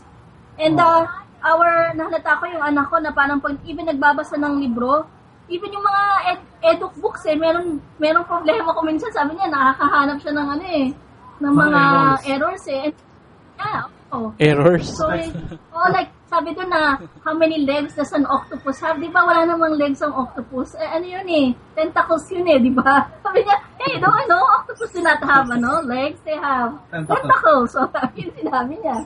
Tama nga, di ba? Yun. So sa household ninyo, yung culture of learning ay obviously very present So yung bata naman, for example, yung kanyang inaaral ay base sa kanyang interest at gusto, at paano nyo kinakultivate yung ganong klaseng kasi nahalata ko lang culture. Ang mga magulang, since sila yung una talagang contact ng mga bata, they really have a very special place sa learning ng bata. They don't know it, they don't have to be educators, pero merong mga moments na tawag parang learning moments. Learning opportunities. Yun yung times na yung bata nagsushow ng certain interest in a topic. O nagtatanong, ganyan.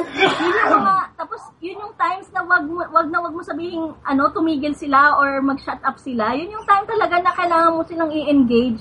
Give them the resources. Look for your answers here. Here are the resources. Like, teach them to use Google.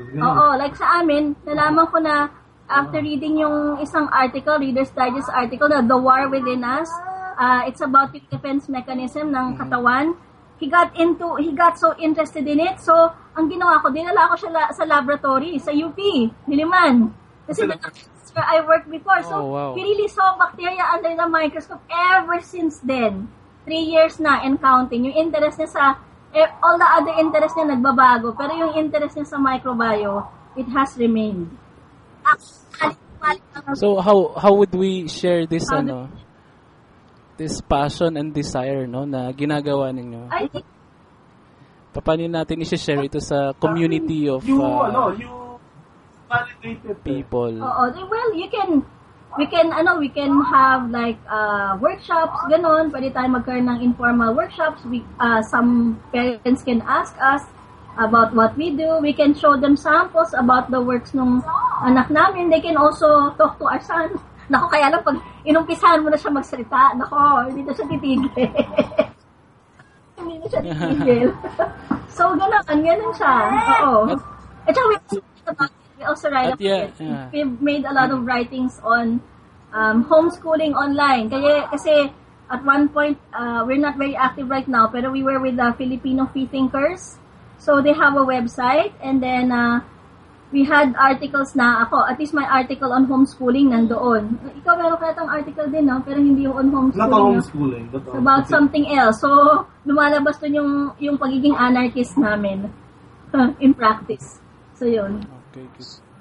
Yes. Wow. So, yun. Ganun. That's how we do it. So, parang pag nagkakaroon siya ng mga moments na gano'n, na talagang learning moments, of course, we also want him to go through yung material kasi meron naman talagang prescribed din yung homeschooling. Pero ang maganda doon, pag natapos mo na yon, or even while you're reading it or while he's going through it, pag meron siyang ibang he wants to go into some subtopic, then you can go into that.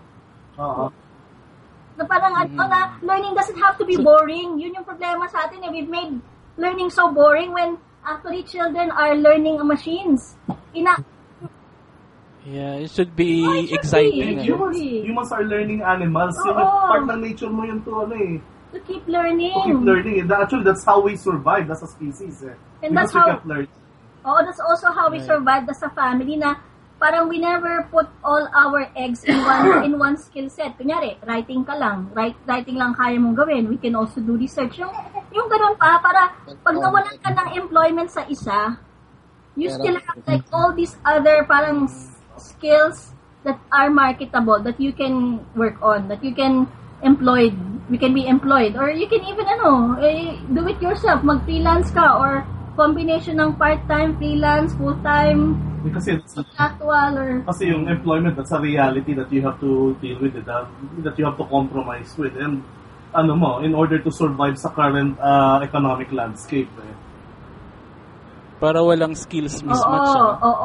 Yung gagawin mo kasi that's what the neoliberalism in its nature is imposes certain skills on you. Ang one way to counter that, to fight against that, is to create your own set of skills that neoliberalism as a way of thinking cannot put value on, but people in the community can put value on. Wow, tacit knowledge. Tapatan mo sila na that's something na ikaw kasi you're constantly changing yung example, yung mga economic models na malalaki na ganyan, masyadong dogmatic yan Hindi naman sila nag-change, hindi naman masyadong nag-evolve yan They want to make, di ba, yun yung neoliberalism as related to conservative values. Gusto niyang i-conserve na yung values ayaw niya mag-evolve Ayaw niyang mag-accept ng bagong ideas Right, so ngayon gusto ko naman i-direct yung question kay Zero, kasi si Zero ngayon nagre-research about mga peripheral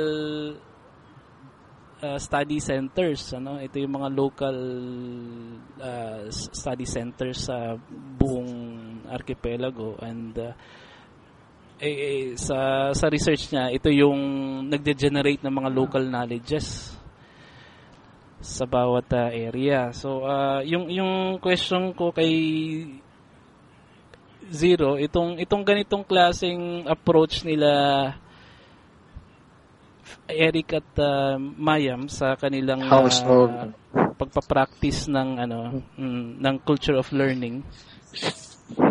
Paano ito sa mga inaaral mong mga local study centers? Kung titingnan natin sa kasaysayan, so yung mga tao nga nag-evolve, so medyo contested, pero sabi ng mga anthropologists, di ba, simula sa mga savage na mga lipunan, naging barbarian, tapos naging sibilisado. So kung linear yun pagtingin mo. So nung panahon siguro ng mga ninuno natin na mga hunter at gatherer, so yun kanilang eskwelahan, ang kanilang institusyon, yun nga, mga pamilya talaga at community. Pero habang papalapit sa sibilisasyon, yan, nabuo na yun maeskwelahan at sila na yan nagmonopolyo ng production ng kaalaman.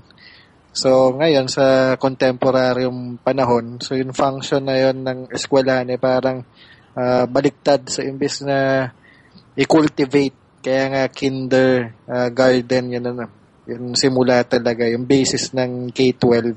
So yung sa aliman mga bata, mga maliliit na mga bata. Tapos garden kasi kailangan mo siyang i-cultivate o payabungin, pero mukhang hindi ganun yung nangyayari. So gusto ko lang sabihin siguro sa end natin, meron naman mga nangyayari, yung mga autonomous at nagsasarili ng mga espasyo. So ang tawag natin dito yung mga infoshop at mga alternative na mga spaces. So nakikita natin to na hindi lang sa loob ng eskwelahan at medyo contradiction nga sa kung sa loob ng eskwelahan, kaya may mga study center, siguro ito yung katumbas ng na ma-info shop sa mga formal na structure katulad ng eskwelahan. So, yun yung paksa ng pag-aaral ko tungkol sa mga study center, pero at the same time, yung mga info shop na may mga commonalities, yun nga yung binabanggit mo na in between, so yung liminal na mga spaces dito na nangyayari yung resistance sa pagitan ng eskwelahan tsaka ng trabaho. So yun, update ko lang, meron magaganap na posibleng panibago serye ng Anarkia Fiesta. Posibleng gawin yan sa UP, ang eskwelahan natin dati. Hindi na sa UP, kundi sa kapitbahay ng eskwelahan natin sa Ateneo naman. Nabanggit ko lang yung UP kasi balita ko may bagong tatag na organisasyon, so mga anarcho-capitalist daw na ng mga estudyante. Naalala ko nga yung pangalan nila, parang UP Libertarian yata yung pangalan nila, ganyan. So ito yung mga klase o strand ng mga anarkista na yung galit sa state, pero gusto nila ng market, ng laissez-faire na setup na parang open at free competition. So parang ayaw nila ng state, pero gusto nila ng market. Yes to libertarian. UP Libertarian. So hindi ko alam kung joke to, pero narinig ko to sa org ng Ateneo. Ang pangalan nila Mulat. So meron silang mga proposed na mga activities, so parang critic dun sa ongoing na narrative ngayon.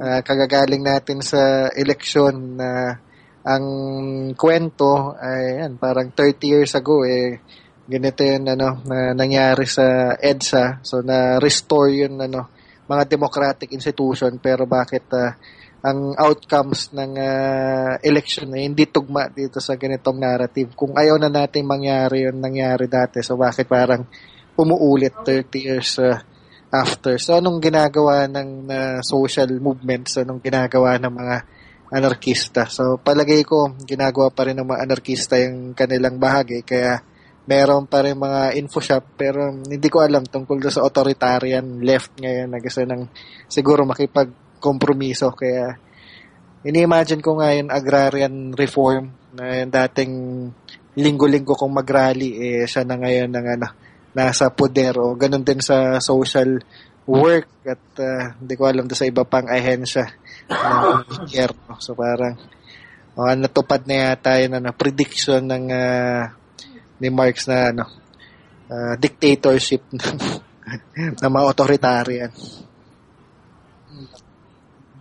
Yeah, and tumutugma naman sila. So nasaan yung resistance, kung yung resistance ngayon na-co-op na o na-absorb na yung dissent? So ang sagot ko palagay ko nasa info shop pa rin yan sa mga autonomous na mga spaces, at hindi naman kailangan ng physical na space o actual na space katulad ng eskwelahan para makapag-resist. Precisely ang point nga, nangyayari yung resistance in between.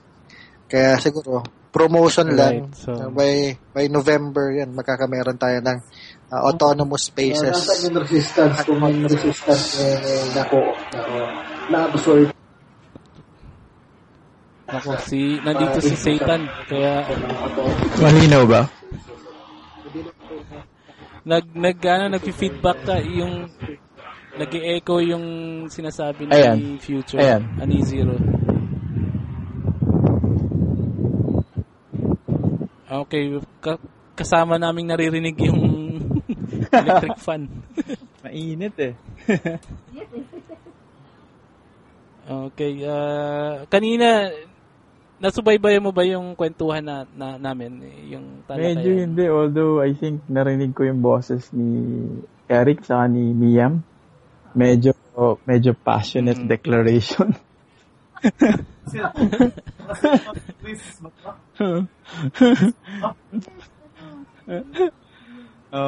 Kasi I mean, kaya ako humabol kasi I think first time natin sila makasama. Ating radical parenting gurus eh. Radical family. Ano lang, mga parents na busit na eh. Oo, actually yun eh. Kasi di ba parang, if you're waiting for a savior, yan pa. With the kind of mental, parang you're waiting for the government, you're waiting for a messiah, you're waiting for religion to save you. For the state to save you. Di ba? Walang mangyayari. Kailangan Yeah. So yun, kaya humingi tayo ng advice kila Eric and Miam kung paano natin matutunan yung kanilang culture of learning sa household. Sa akin din, personally, we never stop learning. Parang, like, philosophy namin yun. It's an actual practice talaga na, like, for one time, minsan, we love Japanese culture so much. So si Eric, marunong na siya, he self-taught himself Nihongo. Kasi naasahan na ako dahil hindi na ako marunong, kaya natuto ako at least nagbasa ako yung hiragana tsaka katakana. Nag-aral ako talaga. Yung kanji medyo mahirap pa yun kasi ang daming characters. Pero, yun di ba yung gano'n? Yung parang hindi mo hahayaan na magplato ka pagdating sa learning. Yung parang, when there's something that you're interested in, it doesn't have to be marketable, di ba? Parang kailangan mo enrich sarili mo, na kailangan kang nagbabasa palagi, natututo, gano'n. Sa umpisa. And it doesn't have to be in school, no? Or DJ education. Memory, nasa Japan, marunong na kaya mag-Nihongo. Hindi pa rin eh. Baka mas magaling pa sa akin si Eric niyan. Yung mga mura lang alam ko. Tutorial. Oo, simulan na natin ang tutorial at yung research ni Zero, yung mga peripheral study centers ay magsimula na magkaroon ng mga programa. We had this research din dati. Parang it was only, I was helping somebody finish their thesis. Parang, kasi isa sa mga major issues that mga mainstream educators have against homeschooling is the socialization.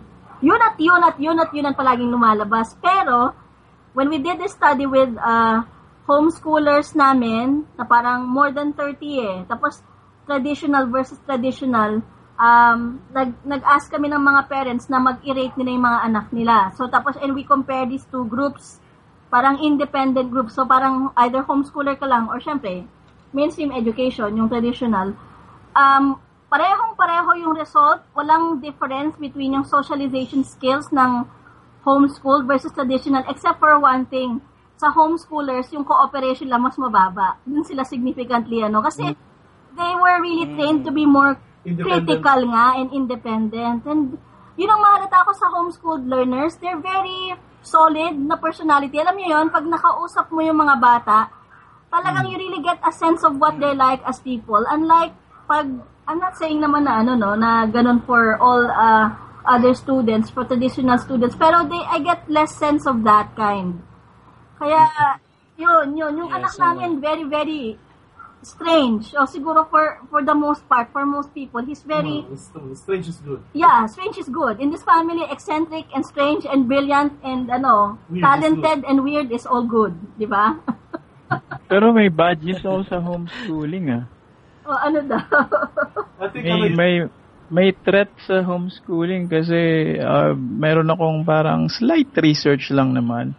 And homeschooling is part ng certain RA. I think sinend ko kala DJ Memory in Zero yon na mandated siya ng batas. Nasa batas But yata yun. Right now, ang kinikilalang homeschool of all entities is one is Victory, which is a Christian parang katapat ng INC.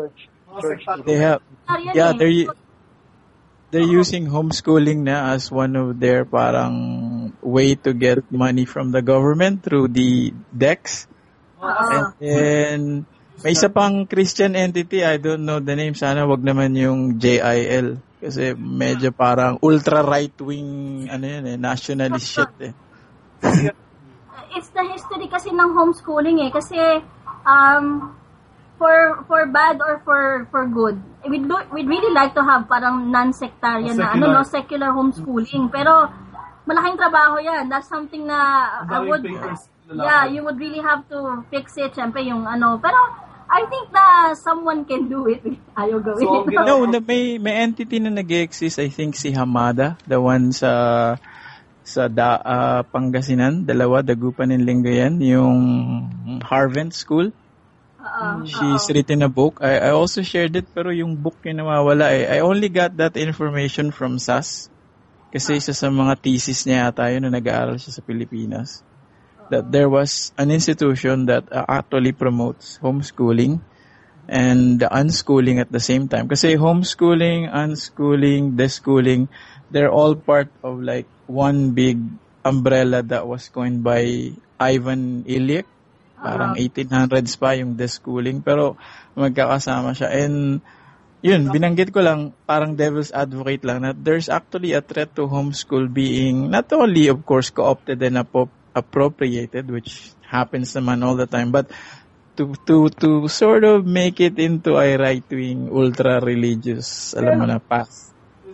Historically kasi ganun talaga most of majority talaga ng mga nag-start ng mga homeschoolers are religious and therefore kaya ang homeschooling natin ngayon a bit of history lang kasi it's rooted partly in the Quaker tradition.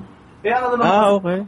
Yung Quaker tradition, syempre when it started out, they're anti-government They're the only Protestant or Christian group at that time that was anti-government, and they don't like they don't like the government telling them how to educate their children. So they and they also tapos yung pa nila, yung structure nila sa church is non-hierarchical pa. So that's how it started. Pero nung naging mainstream ang religious education sa states, na na-appropriate yun ng syempre ng mga conservatives. And sila. Kasi itong mga conservatives dito, nangyayari kasi parang yun din, parang the seculars, they use the state for the longest time, so they use the state to parang to deal with the issue of separation of church and state. Tama. Kaya parang inappropriate nga talaga ng ng mga religious groups yung homeschooling. They want kasi na parang sila yung major influence. The parents want na they are the major influencers ng life ng kids nila. That's why they did the homeschooling. Kaya yun yung historical roots ng homeschooling. For better or for worse, yun yung history ng homeschooling here in this country. And the first one, yung CCF, which established yung the Masters Academy, which is the oldest homeschooling provider, which we are under. We're not, of course, telling them that we are seculars. Anyway, that's another story. So, yun yung yun yung roots nun. Kaya we'd like to see more, we would definitely like to see more secular mo naman yun kasi homeschoolers. Ang shortcut dyan is, even if they give you the prescribed curriculum, you can subvert the curriculum. Exactly.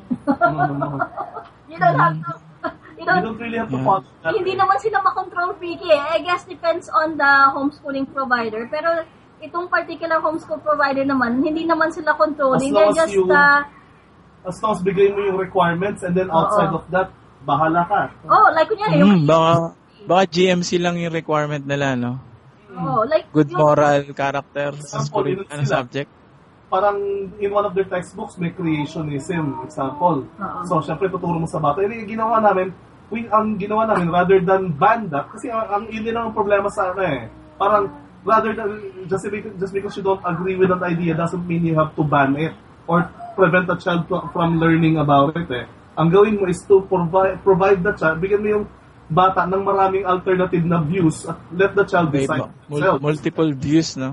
Multiple views siya. So, pinakita namin, creation story, hindi lang Genesis ang creation story, hindi lang sa Bible. Merong Norse, merong African, may Japanese, may Indian, di ba, na creation stories. Nagustuhan namin ng anak ko yung Norse, di ba? Violent and yung mga Jotuns, bloody. mga ice giants, di ba? Sina Thor at saka sina Odin. Mga ganon, di ba? Siguro yun ang magandang i-compile, yung methods. Oo. Yung methods na ginagamit Sana libre yun, no? We can share. At, at maganda magamit natin sa St. Emir Resource Center. Saka ngayon, feeling ko, pala. even yung Wala sa traditional isip. ngayon is being contested kasi we have online now, di ba? We have so many online sources. We have online learning platforms, di ba? And Yeah, now, Tesla has offered free. Free nga actually. Ay, gusto ko yun. Yung Coursera, di ba? Di ba? Coursera also is free. I just finished last year, I just finished a course on PPPs, on Coursera. Parang it was bank sponsored. So, syempre, I got my training. Tapos, di ba, nagkaroon ka ng certificate, pero at the same time, you're learning. I think it's one thing that Punk, you never reject, parang you may not necessarily like a certain, let's say philosophy or viewpoint, but never reject it outrightly without learning about it first. Oo. Kaya we go back to yung full circle to being critical, di ba? Which is, I think, one of the most important skill right now. Even if, kaya walang creativity, kaya kasi yun yung that's the missing skill I think that's the missing element yung being critical, di ba? Para And I think that's very human, no, na element, no, yung criticality and creativity. I think yung isa sa mga libro, yung shinare mo na nasa Dropbox natin, I think one of them says, I think there's a line, di ko alam kung kay Galt yun parang school has killed creativity. Yun yung parang main nila against the school. So obviously itong K-12 educational system ay simply to kill creativity and the culture of learning. So yung personally yung attitude ko dan, pessimistic ako sa programa niya. Pero optimistic ako sa pagbubuo ng mga alternatiba na nasa in-between. Wala ba tayong pro K-12 na nag-discuss? Hindi ko kasi nabot. Kanina binanggit diniscuss na ni Zero. At tinignan din natin yung historical background ng K-12. Kasi para sa mga bagong listeners, mula ito sa Millennium Curriculum na matagal nang inaawitan ng IMF World Bank since after the war. Hindi kasi para daw madaling maintindihan, ako sa tingin ko, para ma-explain, yung reason kaya may K-12 is hindi adaptable or hindi tayo ready to compete globally. And we don't have the skills for that. The only skills we have right now is service, which is why naglipa na yung BPO. Because that's what we have. It's service. And it's not really a skill it's a trait which is kasama yun sa medyo nakakatakot na trend na if we're just a service, which is mabigat yung term na service, what is left of us, diba? Pero yun nga, para madali ma-explain sa hindi gets yung K-12, yun lang, hindi natin kaya lumaban sa mga siguro mas well-fed na mga nation, mas maraming kinakain, mas medyo matalinong konti, may vitamins yung food. Tayo parang konting taas ng kamay ng certain leader, doon agad tayo, Duterte, ganun agad. And then, after hinimay, parang, oh shit, di pala pwede yun. Yung parang the recent backlash sa mga gay and transgender, parang, ganun ba talaga tayo kabobo? Pero anyway, that's it. Hindi tayo ready and that's the way to do it, to be ready siguro para sa pro. Ako, ayaw kong mag-comment ng against K-12 kasi di ko talaga siya naintindihan technically. Well, obviously, yung K-12 is to produce globally competitive labor force. Ito ay cheap, semi-skilled, disposable. Yung paborito nating word, precarious. It's yung sa K-12 na yan, it's a reflection of global values na very prevalent ngayon because internet age, information age and all that. Yung instant gratification ba? Yun. Maganda yung term yun. So si ano nga pala, maputol ko lang si Zero. Magpapaalam na. Baka may gusto kang ibigay na aga pa. Last word. Kanina nagpo-promote na siya ng ating mga announcements. Wow. At kung may mga activities din kayo dyan na nais nyong i-share para sa mga listeners natin. Yung paano ba to? June 18, yung one of my friends, one of the few collectives that actually na very DIY that I really admire, very young people but they're very yung Pixel Collective. Mga electronic musicians. They really focus on mga local electronic and experimental musicians. Mayroon silang concert under the Fete de la Wasak. Music concert series sa Pineapple Lab sa Makati. Oo. Near Rockwell yon, behind Rockwell sa Pineapple Lab. June 18. June 18. 4 p.m. 4 p.m? Start 4 p.m. to 4 p.m. this month? Yung 4 p.m. folk music section yun. Folk music lang yung concert na yun. Tapos, after 10 p.m. yung electronic tsaka experimental. So, Pineapple Lab. Okay. Is June 8. So, they're my friends. Hindi ako tutugtog mo. Hindi ka tutugtog. Sayang. You just watch lang. Pero kung meron kayong mga events that you'd like Ceromantic to play, sana naman. Oo nga. Tsaka tayo, mag-self-promote tayo sa somewhere else. Si Zero kanina kasi may pinopromote tsaka announcement. Yeah. Zero, pasok. Lang. Baka maituloy. He's always into a lot of things, diba? Last time we met, he was talking about spaces nga communal spaces, artistic spaces na flexible, gano'n. Yung let's say, maglalagay ka lang let's say ng museum, ng parang DIY museum na pwedeng for a while ilalagay mo tapos kakalasin mo rin in due time. He was talking something about that, but that was like last year. Yung tawag collapsible? Yung collapsible museum. That was interesting. He presented a paper sa Arts Congress ng DLSU about that. And then parang it's still a part of a bigger program na I saw him in UP sa Vargas naman. Oo. So, Zero, nandiyan ka pa ba? Wala. Hindi na ito nagpo-flash Oo nga. Nagre-reconnect lang. Kasi, I think yung location niya, isa sa slowest internet sa Pinas Nagsasampay yun. Las Piñas Kung gaano ka-traffic yun, ganon din ka, yun. Yung internet. Ganon din ka-traffic yung internet. The same with you. So anyway, baka nasa out of by the way, recorded ba to?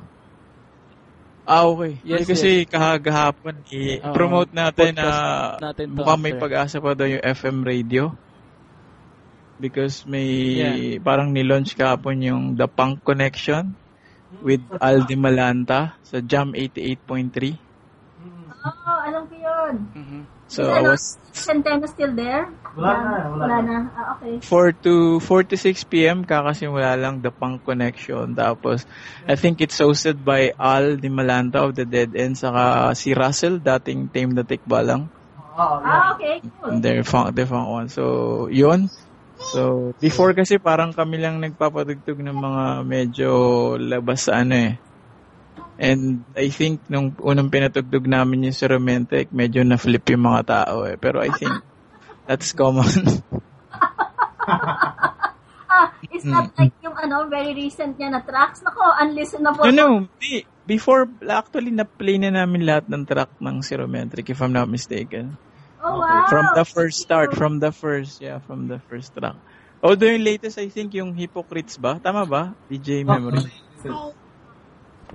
Yeah, so napatutog natin. Sobra. Pero unlistenable, medyo... Hindi ba unlistenable? Hindi, kaya lang just talking about mainstream ears kasi. Ay, bahala sila. Hindi naman mainstream yung listeners namin actually. Same. We only promote... I think di pa tayo nagpapatugtog ng ng mainstream song unless it's mashed up. Okay. Yeah. I don't know kung pinatugtog ni DJ Memory yung parang 15 minutes collaboration ng Artists for Kidapawan. Parang random rap. Kasi yung Artists for Kidapawan, I think this is being owned now by the authoritarian left. But what they don't know is that yung mga silent people behind it are actually a bunch of anarchists na hindi lang lumalabas. So that's I'm very positive of that. Parang yun yung maganda. Ayun. Ano yung nangyari? Any news about the Kidapawan thing? As all news, pagdating sa media, it's Wala na eh. It's hindi namin it's media shuffle. So I think it's understandable. That's one of the reason pinopromote namin yung make your own media. Your own. Oo. At ngayon pala, promote ko din. Baka may nakikinig na online, nasa QC. Mamaya yung mga taga Cebu, tutugtog sila sa Moe's Bar. Gardo, Thought. Tapos kasama yung iba pa mga local na punk bands na medyo hindi kilala.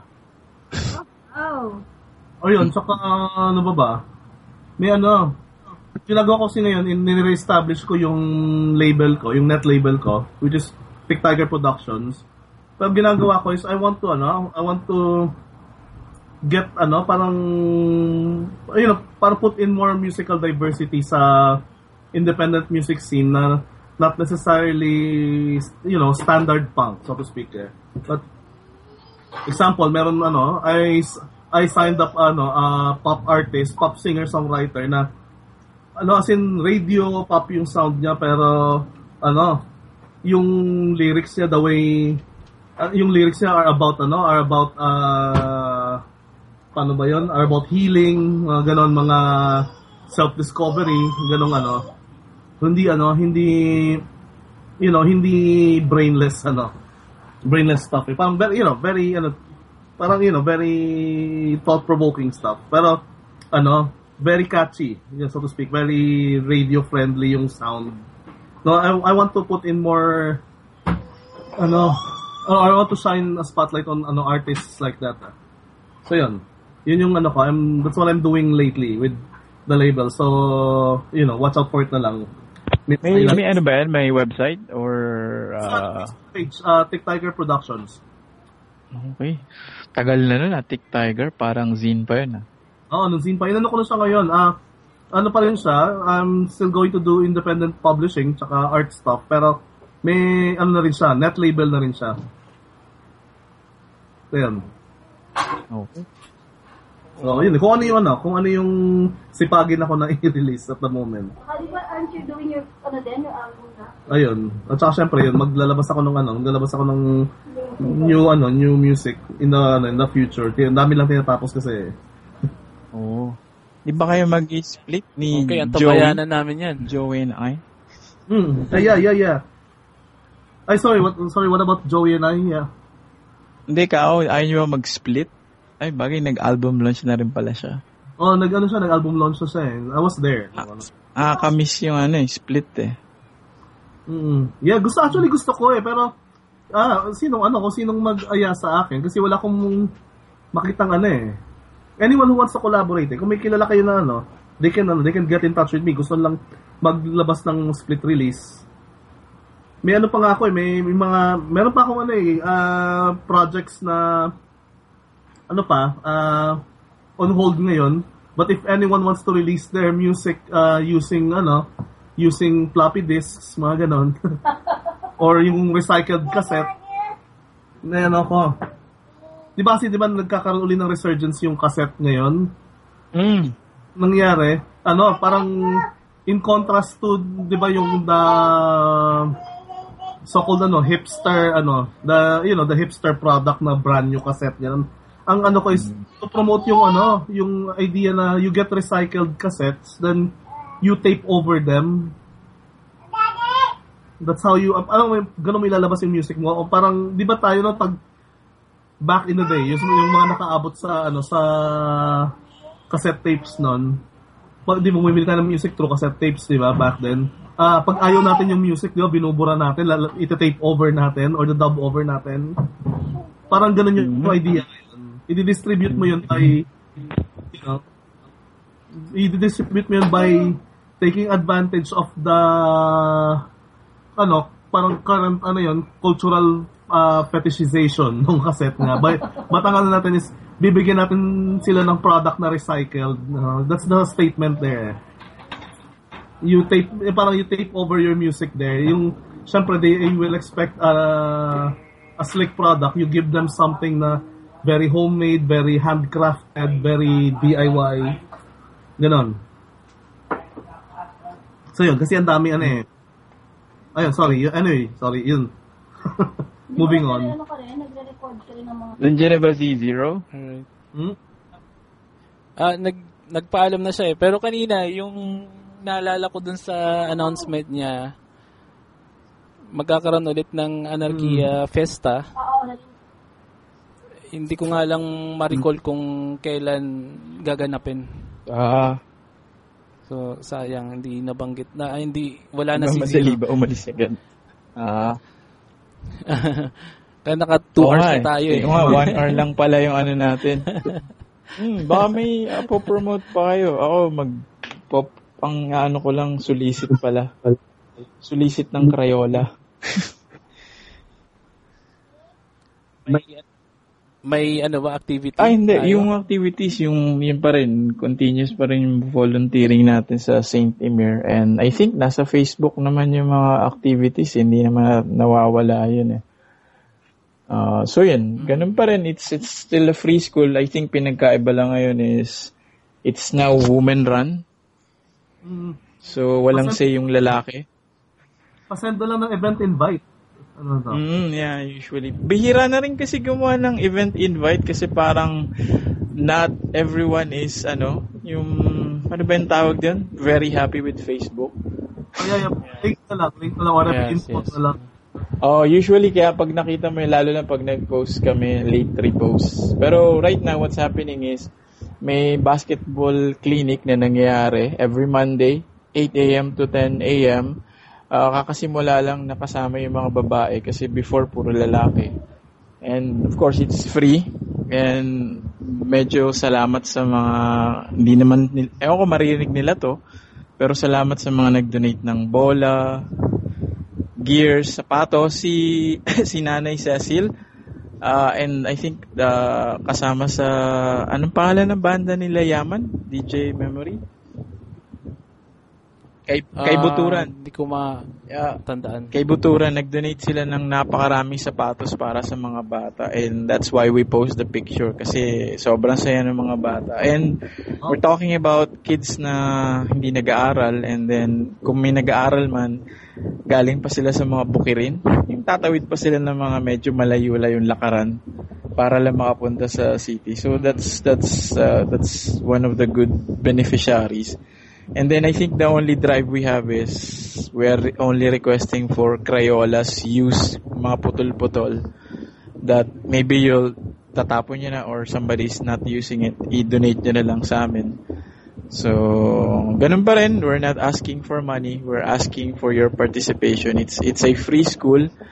The curriculum is that there is no curriculum kundi yung bata. Yung bata yung magdidikta kung ano yung gusto niya matutunan.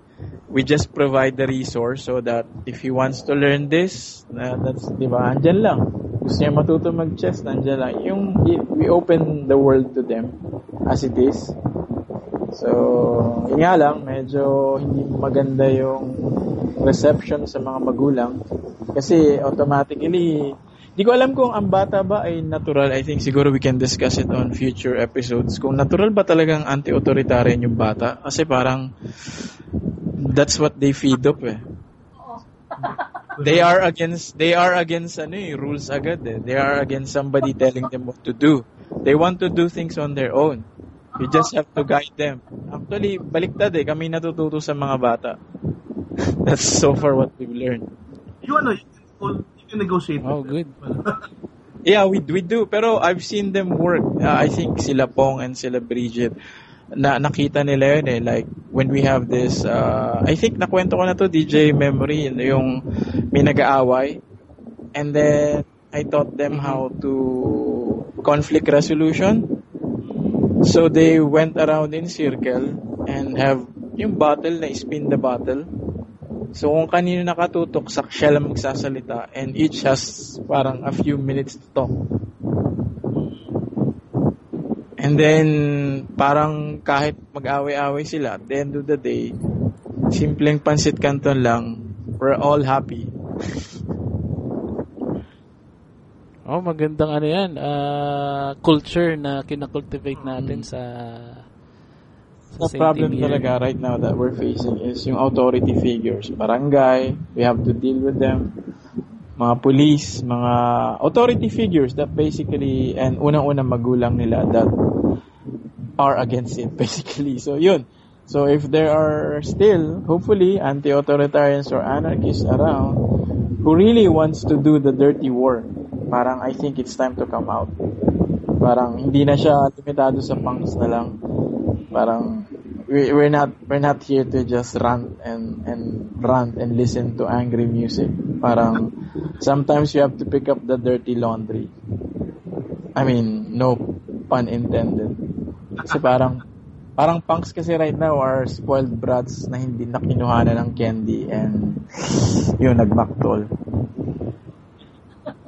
Pero parang pag mo yung demand. Yeah, and of course, pag meron na silang kompletong collection ng, I don't know, plaka na ngayon, di ba? And, I don't know, accessories, and they're happy.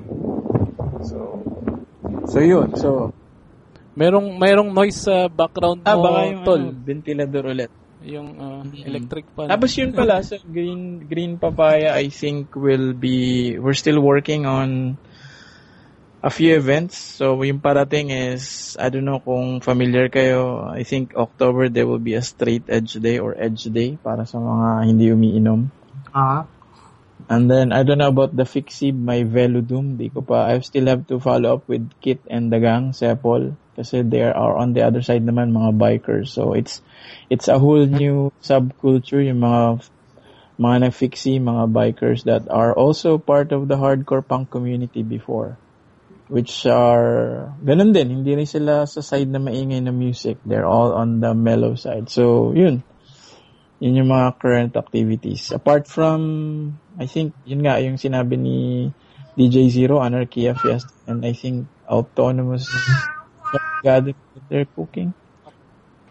Conference ulit, ng Autonomous Spaces. Na already because marami na nagsulputan.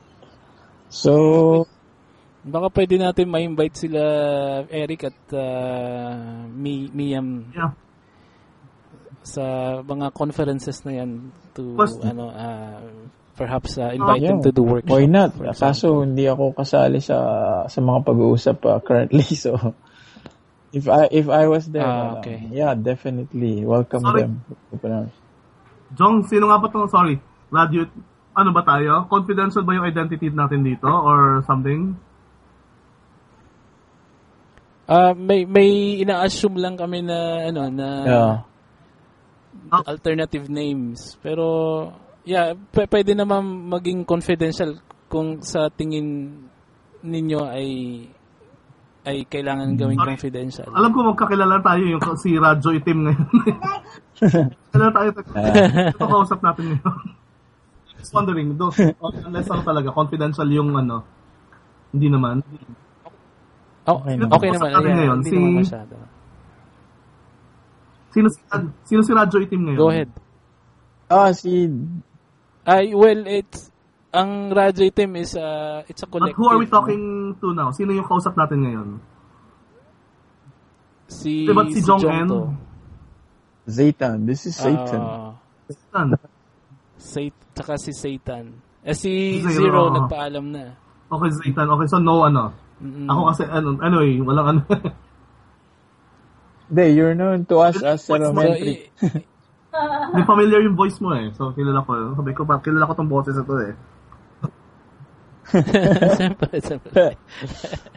Anyway, kung if you want us to do workshops or kahit na lang, parang group discussion, ganon, on how to, how yung mga alternative modes of, schooling kids, yun. We can help out a bit. Tsaka, on the side, kasi we're thinking of letting go of, siguro, at least one crate full of, of books. So, naghahanap kami ng kung sinong magbibigay ng bagong tahanan para sa mga, para sa mga books na yun. Yun. Magandang i-connect kayo ni Satan kasi meron silang resource center ngayon na nag-cater sa mga neighborhood kids. Yung mga books kami, mix various topics, yung we just need to, but siyempre, they're still valuable as sources of various information on different fields. May isa kaming crate kasi we have to get rid of it. Yeah. We're more than happy to get it. Actually, you're welcome to come sa St. Emir, sa Imus. Cavite, layo. Actually, malapit lang sa inyo kasi gawa na yata yung MCX. No, pero seriously, Daang Hari lang. It's straight up. Okay. And then, lalabas kayo ng District Ayala. Parang yun yung landmark eh. Yun na yun, from there. So, madali na. Dati kasi kami sa Pedro, but lang kami ngayon eh. Makati na kami ngayon eh. Makati. Meron akong satellite office. De, joke lang. Sa MOA.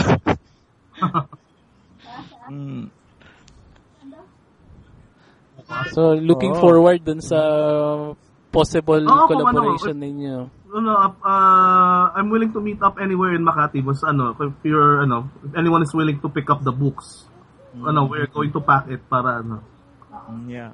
Pero mabalik ako. If I'm not mistaken, DJ Memory, si Ceromentric or Eric actually was one of our first DJ dapat eh, no? Easy lang siya nun eh. Hindi available. Bago maybe. Ito, 2 years old na. 2 years na ba tayo? No, yung radio team? 2013 tayo nagsimula, no? So, tagal na pala. 3 years. Tagal na pala, okay. Buntis si Miyam nun. Okay. Yeah. So yun, siguro, if, I don't know kung kailan ang homecoming ni DJ Memory o mukhang matagal pa eh. Kasi, I think yun yung struggle. We're all workers and students at the same times. So, sabi nga nila, yung ginagawa namin is just, leisure or it's a privilege that we are able to do this. Kasi, there's really not much time to do for a lot of people. So, nasa privileged position pa rin tayo. Or, kayo siguro. That you are able to do what you're doing. Siguro ang tamang term doon ay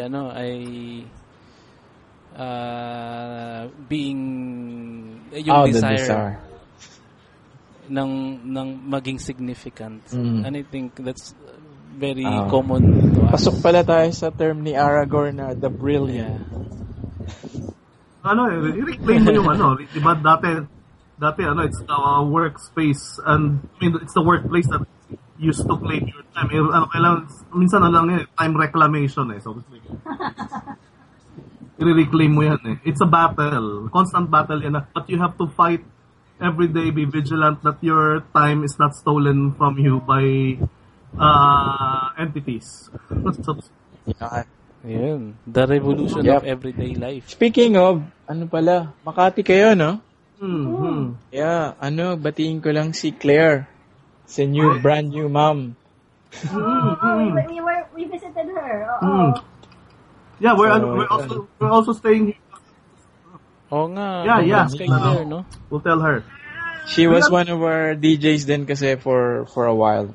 Good. Mm. Yeah, nakita ko. I saw I think you posted pictures yata eh. Yeah. So, yun. Congrats. Parang bilis ng panahon. So we're actually also here din, syempre, dahil friend namin si Claire, and she's been a big part of our family life, our immediate community for more than 10 years na rin. For more than 10 years. So we're also here in Makati partly to support her pregnancy and birthing. Ayun. So ganun. Ayun. Alright, so siguro that concludes our episode for this month. No?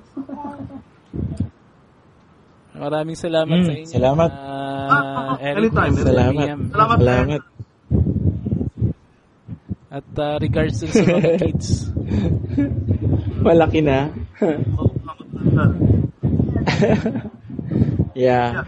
Yun. So, okay magsawa to do what you're doing kasi I'm sure a lot of the folks that nakikinig dito, they need to ask or will point you to ipo-point sila namin sa inyo because we know for a fact na you siguro amidst the challenge, I know mahirap siguro talaga yung kumawala ka sa current system, like pagdating ng June, alam mo na yung mindset ng tao mag-enroll and all that, but you two decided to homeschool, and I think that's a big part, and I think it's nice to parang i-promote na there are options, the same way na for me na it's okay not to drink, yung mga ganun tipo.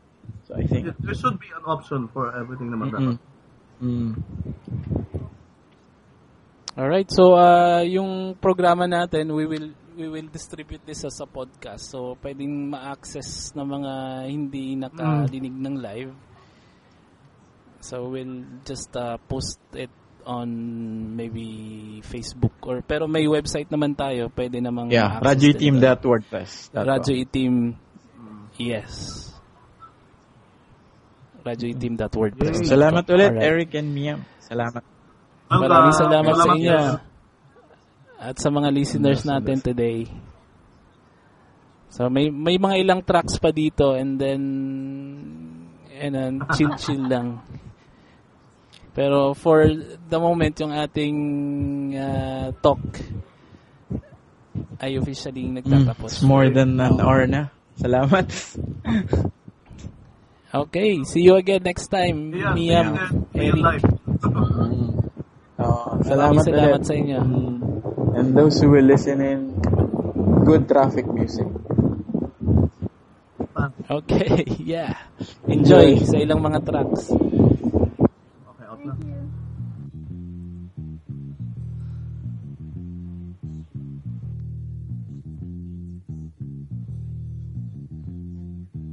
Butterfly, searching for a relax, pulling from the jazz stacks cause it's Sunday.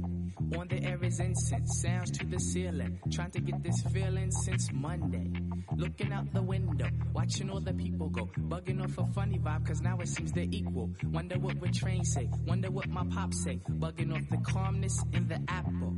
Who me? I'm coolin' in New York, I'm chillin' in New York. The hoods is on my block and the brothers at the court. The baseball hats is on and the projects is calm. Dream times extended and highly recommended. But early birds like me's up checking out the scene. The early worms jog, forget about your job. Just come dig the essence while the decadence is hidden. When people act like people, the theory isn't pigeon. If you know the norm, it's like Hades transform. On Sunday's early hours, the city sprouts its flowers. So get with the rhythms while you get in with the planets. Vibe off the jams, but don't take them for granted. Just chill, just chill.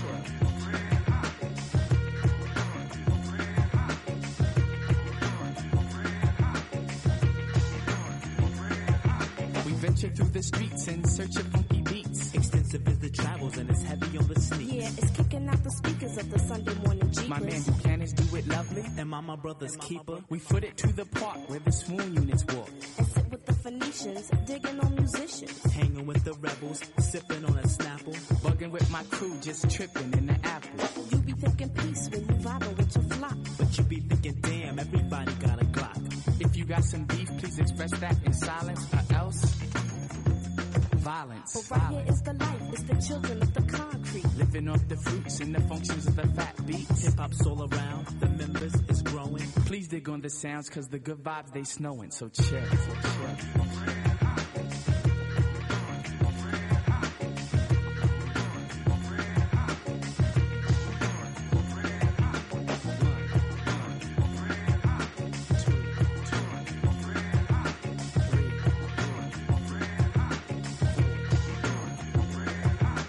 Wake up, praying that a game's on. Maybe it's the running Rebs, maybe it's the Knicks, maybe it's a rerun of an old TV show like Hawaii 5-0 or Karate Flicks. Maybe if the phone rings, butterfly will take wings, speaking on some cool things, fronting like I cope.